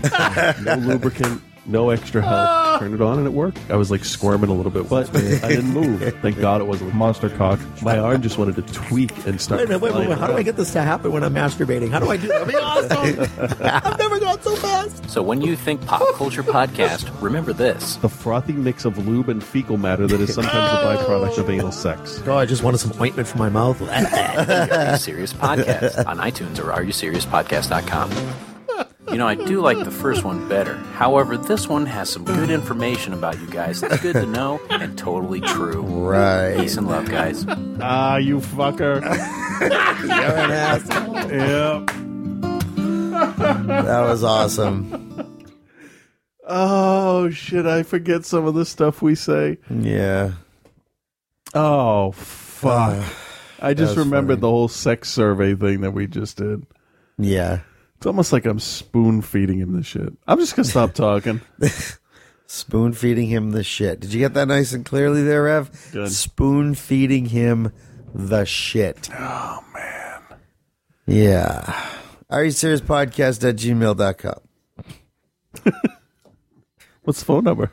It's 206-338-3094. Very nice. So, if anybody has any news stories or anything they want to share, you can just email it right to that link. And I apologize for my lackluster performance tonight, folks. I am that's what she fucking said. Tired.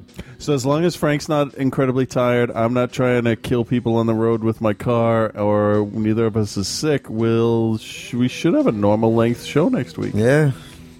That's what she said. Have a nice Memorial Day weekend, everybody.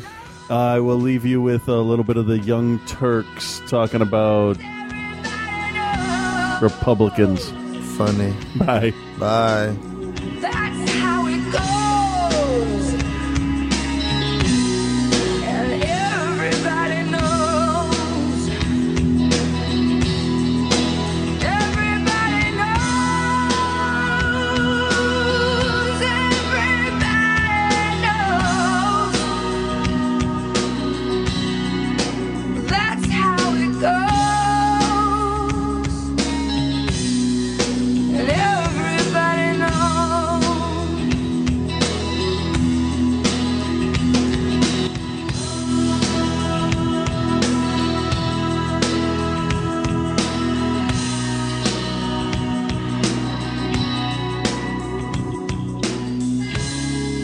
Are you still there? Devastating tornadoes throughout the country.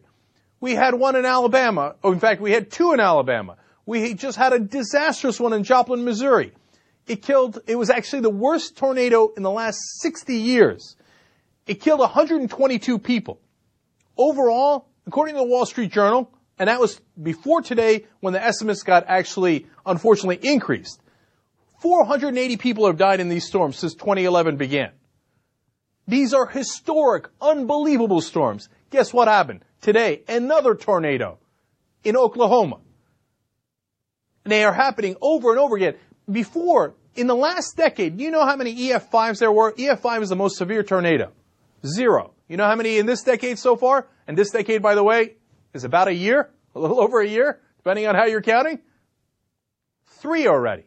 Unprecedented. And I'm not counting the one today from Oklahoma because we don't know what level it was in Oklahoma yet.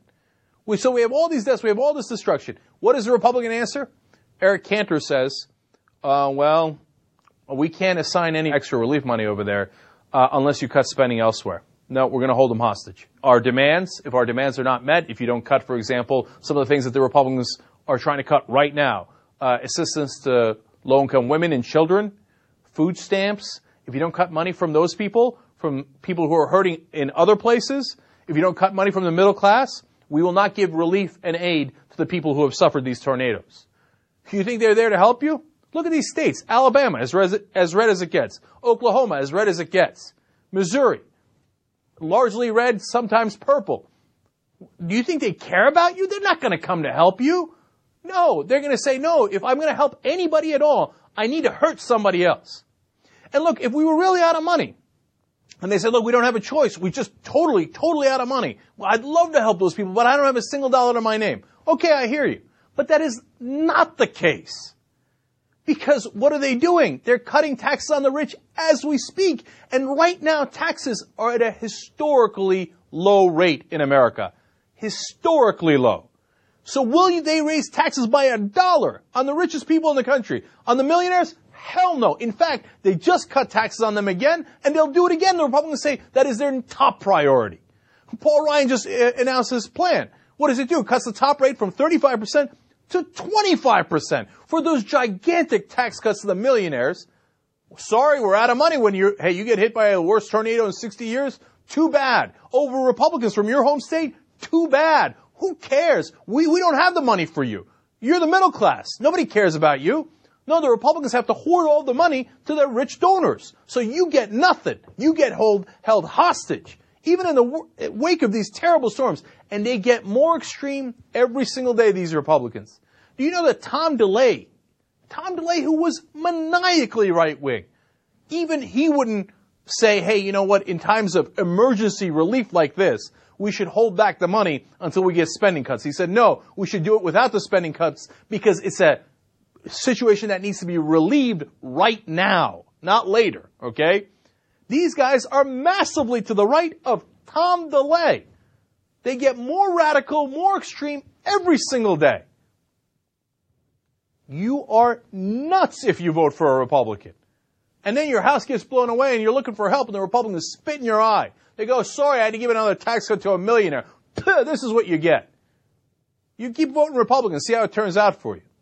End of line.